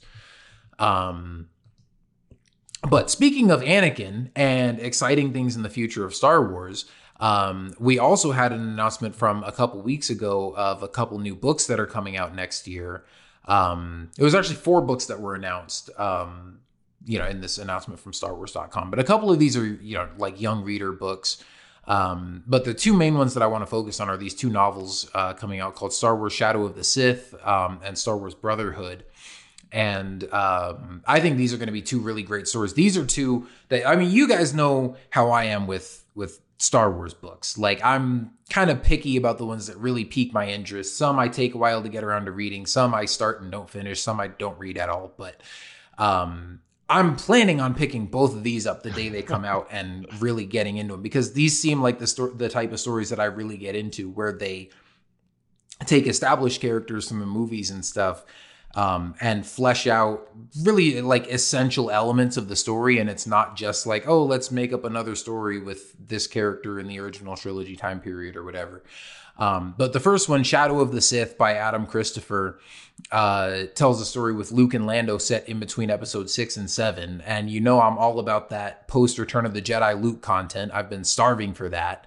But this book, I'll just read the synopsis here. It says Luke Skywalker and Lando Calrissian return in this essential novel set between Return of the Jedi and The Force Awakens. The Empire is dead. Nearly 2 decades on from the Battle of Endor, the tattered remnants of Palpatine's forces have fled to the farthest reaches of the galaxy. But for the heroes of the New Republic, danger and loss are ever-present companions, even in this newly forged era of peace. Jedi Master Luke Skywalker is haunted by visions of the dark side, foretelling an ominous secret growing somewhere in the depths of space on a dead world called Exegol. The disturbance in the Force is undeniable, and Luke's worst fears are confirmed when his old friend Lando Calrissian comes to him with reports of a new Sith menace. After his daughter was stolen from his arms, Lando searched the stars for any trace of his lost child. But every new rumor only led to dead ends and fading hopes until he crossed paths with Ochi of Bestoon, a Sith assassin tasked with kidnapping a young girl. Ochi's true motives remain shrouded to Luke and Lando. For on a junkyard moon, a mysterious envoy of the Sith Eternal has bequeathed a sacred blade to the assassin, promising that it will give him answers to the questions that have haunted him since the Empire fell. In exchange, he must complete a final mission, return to Exegol with the key to the Sith's glorious rebirth, the granddaughter of Darth Sidious himself, Rey. As Ochi hunts Rey and her parents to the edge of the galaxy, Luke and Lando race into the mystery of the Sith's lingering shadow and aid a young family running for their lives. So that's the synopsis for Shadow of the Sith. And I've heard varying things from people. I know some people are like, oh, this is too little, too late. They're trying to retcon stuff and make Rise of Skywalker make sense and, you know, give more context on Ochi and the dagger and blah, blah, blah. I, for one, as somebody who has massive issues with the Rise of Skywalker, as you guys well know, I'm really looking forward to reading this book and then watching the movie afterwards and seeing if it changes anything for me, because so many of the things in that movie that seem thrown in completely out of left field, like having a story set before the events of the sequel trilogy that starts setting up some of that stuff where like people in the galaxy already know about Exegol and the Sith and, you know, Rey and all that kind of stuff. I think has a chance to add some really interesting context to the story. And I'm not expecting this to like make me love The Rise of Skywalker, but I'll take anything that I can get that can plug some of those plot holes, fill in some of those gaps, and make this feel like a more coherent story and not something that they just thought up on the spot because they were out of ideas and, you know, whatever. And also, like I said, just anything involving Luke post Return of the Jedi and searching for, you know, Sith homeworlds and Sith artifacts and all that kind of stuff. I love that kind of stuff. So I'm really excited for this. Yeah, I'm hoping that it can fill in some of those important story questions. But I don't know. Are you guys looking forward to this as much as I am? Yeah. First of all, I take not kindly to the words of they just, you know, Rise of Skywalker is just made up on the spot. I don't like those words because I don't think that was the case at all. I know you're just kind of just, you know, throwing things out there for it, and I understand that. But like, okay, Rise of Skywalker, but in my defense, Daisy Ridley said that like while they were filming, they still weren't sure if she was going to be a Palpatine or not. So that's not what we're referring to other things, because we're talking about the overall story, not just that one aspect. And so I'm not talking about the entire story. I'm talking about just a lot of aspects of it like that. But that's like, in that one, I could see them hemming and hawing about, but a lot of other stuff I feel like wasn't. I mean, some stuff, yes. I say most stuff wasn't. It was all most of it was not pre-planned, but as far as like they made it, they wrote the story, they filmed it. But like things like that, they were still kind of like toying with like, what are we going to do with this? And that I more understand, because that has a lot more ramifications. The overall story that this book is coming from are all things that I think they were well thought out. And even though I don't love the execution of the dagger, it could have been done a lot better. I like the idea of it. And that's the one thing I'll always say about the Rise of Skywalker is that even though the execution isn't always, I think, even for me, who I love that movie to death, it does not have always the best execution, but I also feel that's a byproduct of how much time they didn't have, right? But at the same time, there's a lot of stuff in there I feel like they did a good job fleshing out as much time as they did and giving us good stuff and really, really cool things like Exegol. And I think there's a lot of stuff I wish they could have had more opportunity. Now, I'm with you though, Kyle. One thing I will agree with you is it just makes me more interested, or not more interested. I'm very interested to see what this does for people. I mean, there's people out there who are going to hate it regardless. I know you're going to not necessarily love The Rise of Skywalker ever. Maybe one day that will change.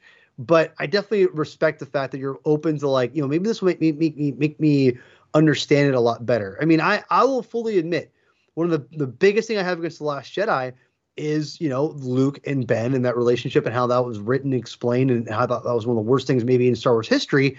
That being said, if they came out with a book that did for some reason really connected that idea and explained why Luke would go in and do that and maybe, find Ben sleeping and give more context and give a real, and not retcon, but give it some kind of oomph and some kind of understanding, I'd be maybe more willing to accept it at this point. I honestly would. And I do respect the fact that you're excited to do that. And, and that's the thing about The Rise of Skywalker that I really think is interesting is that I think JJ does himself such a disservice for being so secretive and not being so open. And that's the one thing that sucks about, I think Rian Johnson did a great job of, even though I don't love his movie that much as the other ones, is that he was way more open and wanted to have more people expand that universe. And I feel that if JJ was more open and we got this book a little bit before or maybe right afterwards or something like that, I think maybe more people will be willing to not willing, but it might ease some of that pain for some people that were like, why does it explain every single detail?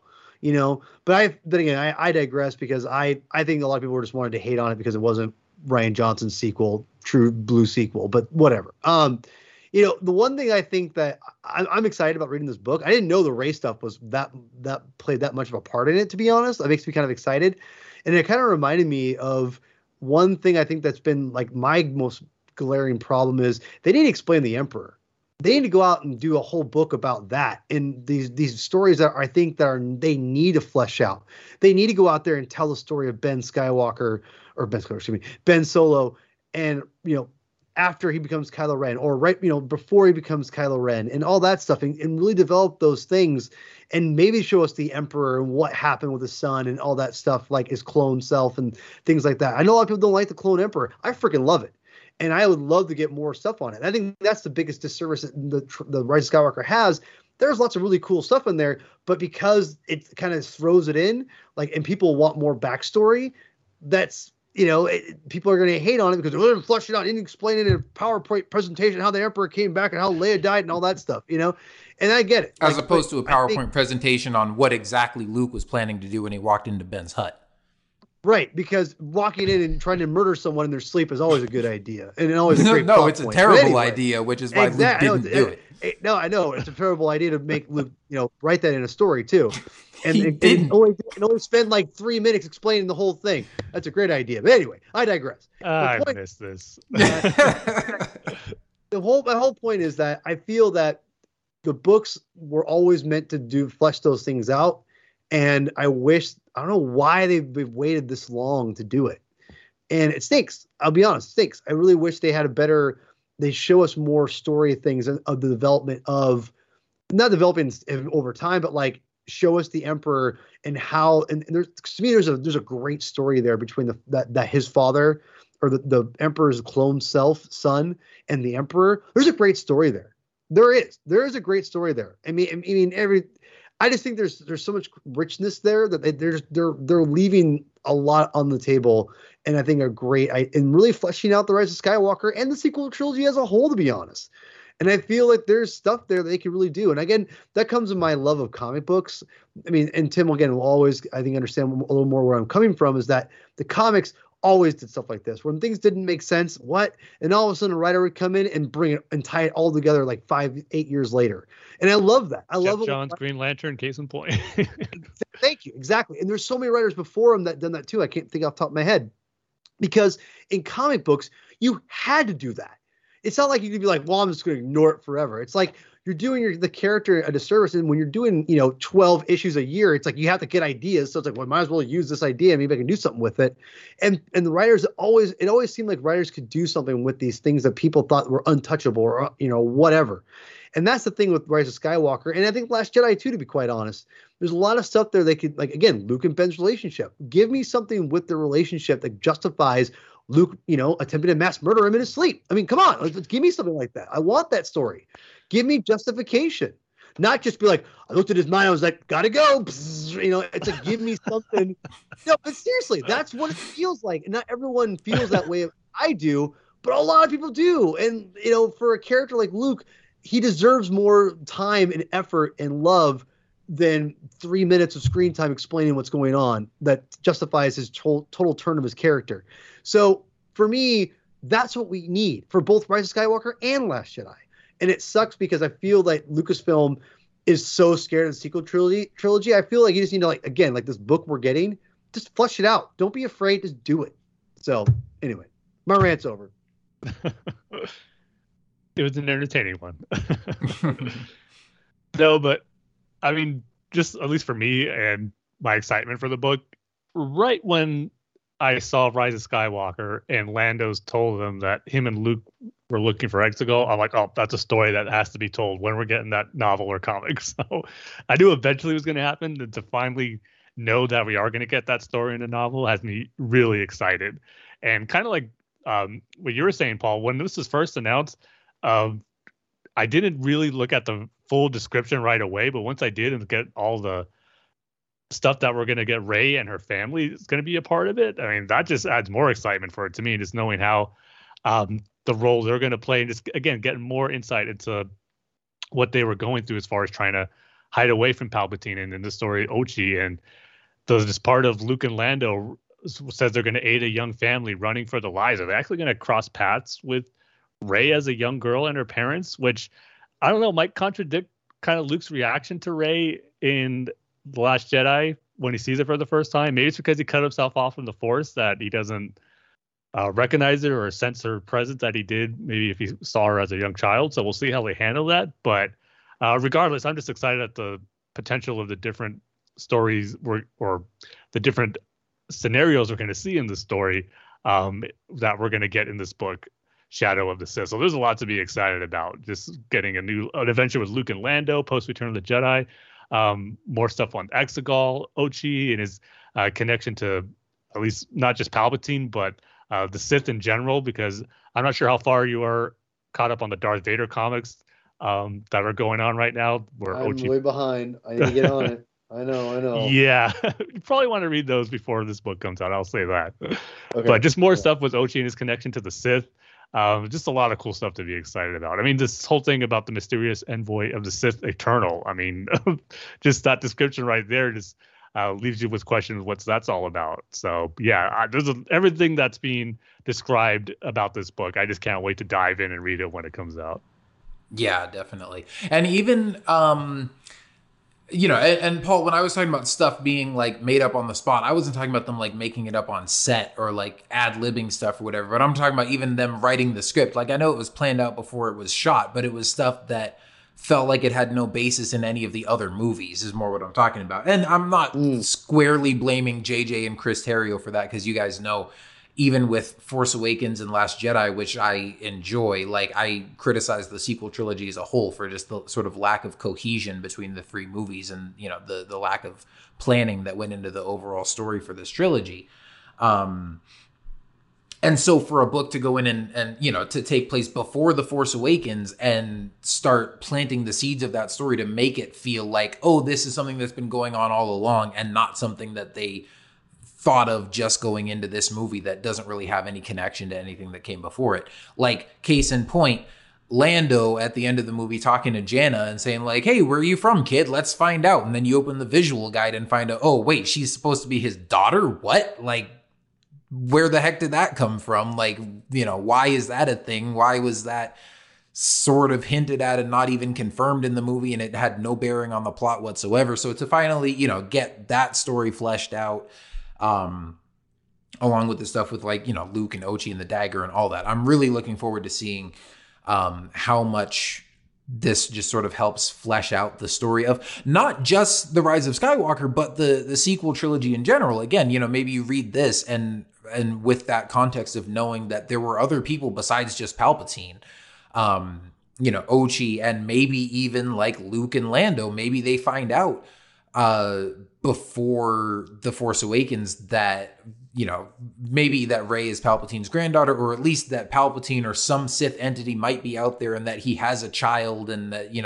that some of this stuff is kind of going on. And like maybe Luke tells Han about that, who tells Maz. And then in The Force Awakens, when everybody's like, what's with the girl, and acting all mysterious around Rey, then that'll add some more context to those interactions too. So that's the kind of stuff that I'm really looking forward to seeing, how this sort of builds on that and how this adds some of that context. And I'm trying not to get my hopes up too high. Like, obviously, I'm not expecting this one novel to completely change my view of the entire sequel trilogy and make me love all three movies and make them all feel super connected and coherent.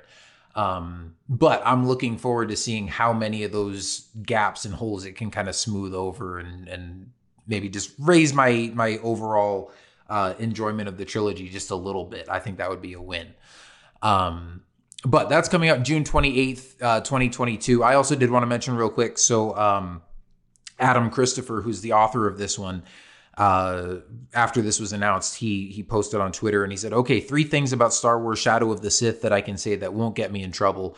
One, he talked about books that he took influences from, and he said Matthew Stover's Revenge of the Sith, which is still my favorite Star Wars book of all time. Also Michael Stackpole's X-Wing books and Charles Soule's Light of the Jedi. I haven't read any of the X-Wing novels, but like the Revenge of the Sith and also Light of the Jedi are 2 fantastic books. And so I said, I retweeted that and I was like, man, story about Luke and Lando set in between episode 6 and 7 that's done in the style of, at least takes influence from the Revenge of the Sith novel and Light of the Jedi. That sounds awesome. And then he also said it's set in 21 ABY. So I think that's like 16, 17 years after Return of the Jedi.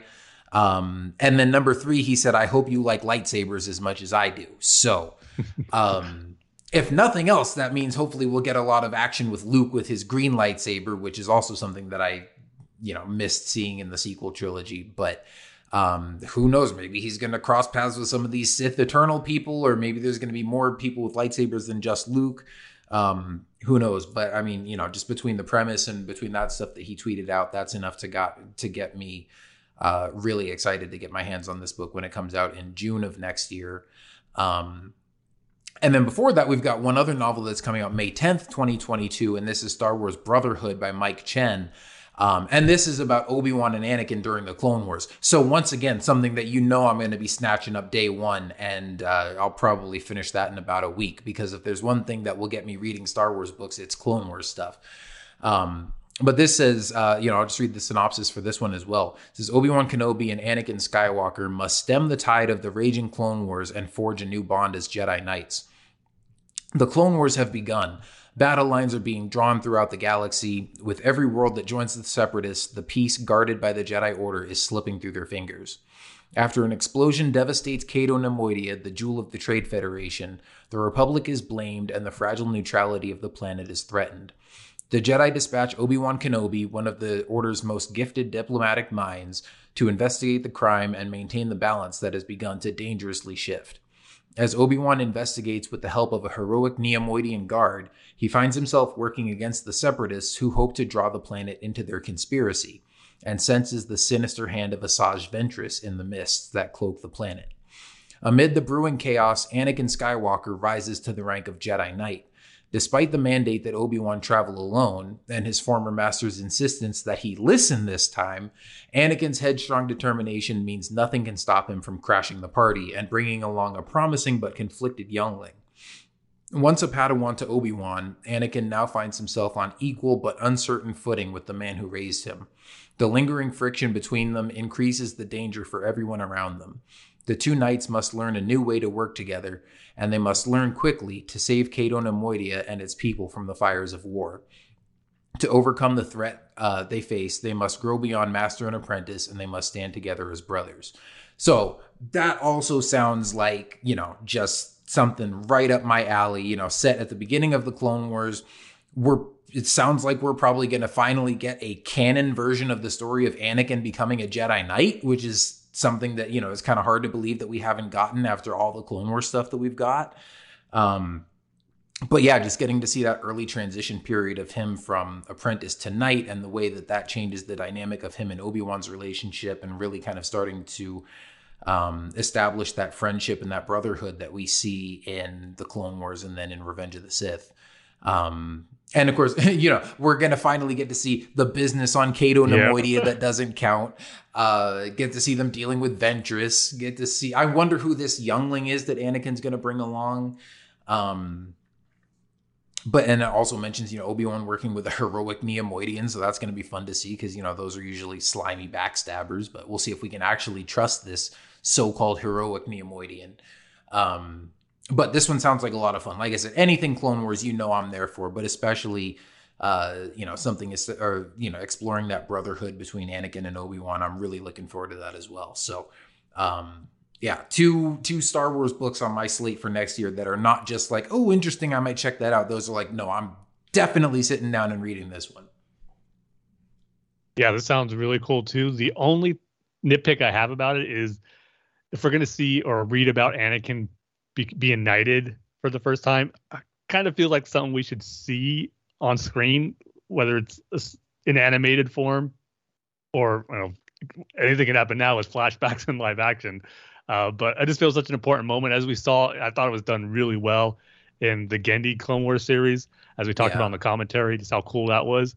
And I just hope for the canon version, something as important as that, I think we should probably see it rather than read it. But that aside, it does sound like a cool story to see kind of at least their first mission together as Jedi Knights and not master and apprentice, which should be cool to see. And as you said, finding out what's the thing that Obi-Wan doesn't count as far as Anakin saving him for the 9th time, according to Obi-Wan. So that should be a lot of fun too. So yeah, I'm excited for this one as well.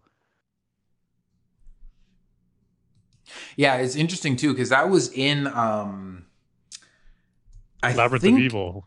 Yeah. In Labyrinth of Evil, they had the business on Cato Nemoidia, but that was like right at the end of the Clone Wars, and obviously that's a Legends novel now. So it's interesting to see, like, when this was first announced, just the fact that it was set on Cato Nemoidia, I didn't even think about, you know, that line. But I think because I also started following Mike Chen, who's the author of this book, and he either like tweeted that GIF or like retweeted it from somebody who, you know, mentioned like, oh, so we're finally going to see the business on Cato Nemoidia. And I was like, oh, I hadn't even thought of that. But yeah, I guess they moved it around in the timeline, but it'll be fun to see whatever that ends up being. Maybe Obi-Wan says it doesn't count because Anakin wasn't supposed to be there in the first place. Yeah, it's really going to be something like that. Or he ends up, you know, causing some situation that he then has to save Obi-Wan from. And it's like, man, if you weren't here, I wouldn't have needed you to save me in the first place. But yeah, those both sound like a lot of fun. So I'm definitely looking forward to reading those next year. And, you know, after these come out, we'll have to do some kind of, you know, book review episode or something like we keep saying we're going to do for the High Republic. But we'll have to reread the last one again before we talk about it. Yeah, we'll have to get to that at some point and just kind of recap some of the High Republic stuff and the comics and stuff that have come out this past year. But yeah, that's pretty much it. There's also this Star Wars Bring Home the Bounty thing that's going on right now. That this is kind of like this year's version of Force Friday. We're on StarWars.com like every Tuesday, every week from now, I think through the end of the year. You know, they have like exclusive reveals of new products and stuff that are going to be out. They've been doing it for 2 weeks so far, and they've had the big stuff has basically been just like Funko Pops and Black Series figures and all that kind of stuff. But it looks like sometime in December, we might get a video game reveal, which is kind of surprising because we thought we weren't going to get anything till next year, at least from EA. But we know we've got some other studios with some Star Wars stuff in the works. And we were talking about this before we started recording and looking at the calendar, and it looks like the Game Awards are like the week right before that. And, you know, sometimes they have reveal trailers and stuff there. So that's something to keep an eye on, that, you know, we might get a new Star Wars game announced in December. But other than that, you know, if you're a collector, keep an eye on that for all the new figures and collectibles and stuff that are coming out before the end of the year. But yeah, aside from that, we'll just be chilling and waiting for the Book of Boba Fett to come out. But also, looking forward to Disney Plus Day in a couple of weeks, and we'll definitely be back to recap whatever trailers and announcements and stuff we get on that day. But before we wrap up and head out, Tim, I know you put out some stuff for the listeners on social media. So did we get any responses on that? Yeah, so when the Anakin or Hayden Christensen news came out about him coming back as Anakin for the Ahsoka series, I immediately thought, obviously, what we talked about, is it going to be flashbacks or is it going to come back as a Force ghost? So I put a poll up to see what everyone wanted to see the most. And I didn't put the option for both on there because I know that's something we'd all want to see anyway. So if we get both, great. But if it's only one or the other, I was curious to see what fans wanted to see more of. And flashbacks actually came in front at 66.7% over Anakin being a Force ghost, which is only 33.3%, which kind of surprised me, actually. I thought it would be a little more even and maybe even Force ghosts kind of outdoing it just by a little bit, kind of for the reasons we talked about when we were discussing it. But apparently having flashbacks as far as Anakin and Ahsoka and the Clone Wars holds a lot of weight for people as far as what would be awesome to see. And I won't disagree with that. It would be awesome. But if I had to pick or choose, I definitely would go with the Force Ghost route. But we'll see what wins out in the end. But then put out a question as far as kind of what specifically some fans would want to see on Anakin coming back. So Paul at Mr. Pewstew on Twitter responded saying he'd love to see a flashback to the duel on Malachor, which you alluded to, Kyle. And boy, if we got just even a few shots here and there of that duel between Ahsoka and Vader in live action, that would be more icing on top of icing of that delicious cake. And even if we just hear, because if we just see a shot of Anakin as Vader with his cracked helmet and he says those lines in live action, I mean, goosebumps all over again, right? It would just be incredible. So we'll see if we get that, but it's going to be interesting to say the least as far as what actually are they going to use Hayden coming back as Anakin in this series. But I have full confidence that no matter what it is, it's going to be amazing. So the hard part is just being patient for when we do get to see it when the Ahsoka show premieres. So, but yeah, just been a lot of fun over the last few days just thinking about it, just all the different possibilities and just how exciting this news really is for, obviously not just us as we're talking about on this episode, but just seeing from most Star Wars fans online and social media, just a lot of fun seeing the excitement for it. Yeah, absolutely. All right, cool. Yeah. Well, thank you to you guys for chiming in on that and voting in the polls and everything. Yeah, I don't know, man. I'm with you. I'm more hoping to see him as a Force ghost, but I'm really hoping for both or anything really. I mean, again, just the fact that we're going to be seeing Anakin and Ahsoka together in live action, I still kind of just haven't gotten past that part. I don't care, flashback, Force Ghost, World Between Worlds, whatever it is, just seeing the two of them together again is going to be awesome. So, but yeah, thank you guys for chiming in on that, for tuning in. As always, you can follow us online, follow us on Twitter at Star Wars TSC. Check out our Facebook page at facebook.com/Star Wars The Saga Continues. You can check out our website at starwarstsc.com or send us email at starwarstsc@gmail.com. And, let us know what you think of the show, what you're excited about for all this upcoming Star Wars stuff. And of course, be sure to check out thunderquack.com for all the other awesome podcasts in the Thunderquack Podcast Network. But that's going to do it for now. Looking forward to being back and talking more great Star Wars stuff with you guys next time. But that's going to do it for now. Thank you guys for listening. We will see you next time, and may the Force be with you. See you next time, everybody. God, speed, rebel.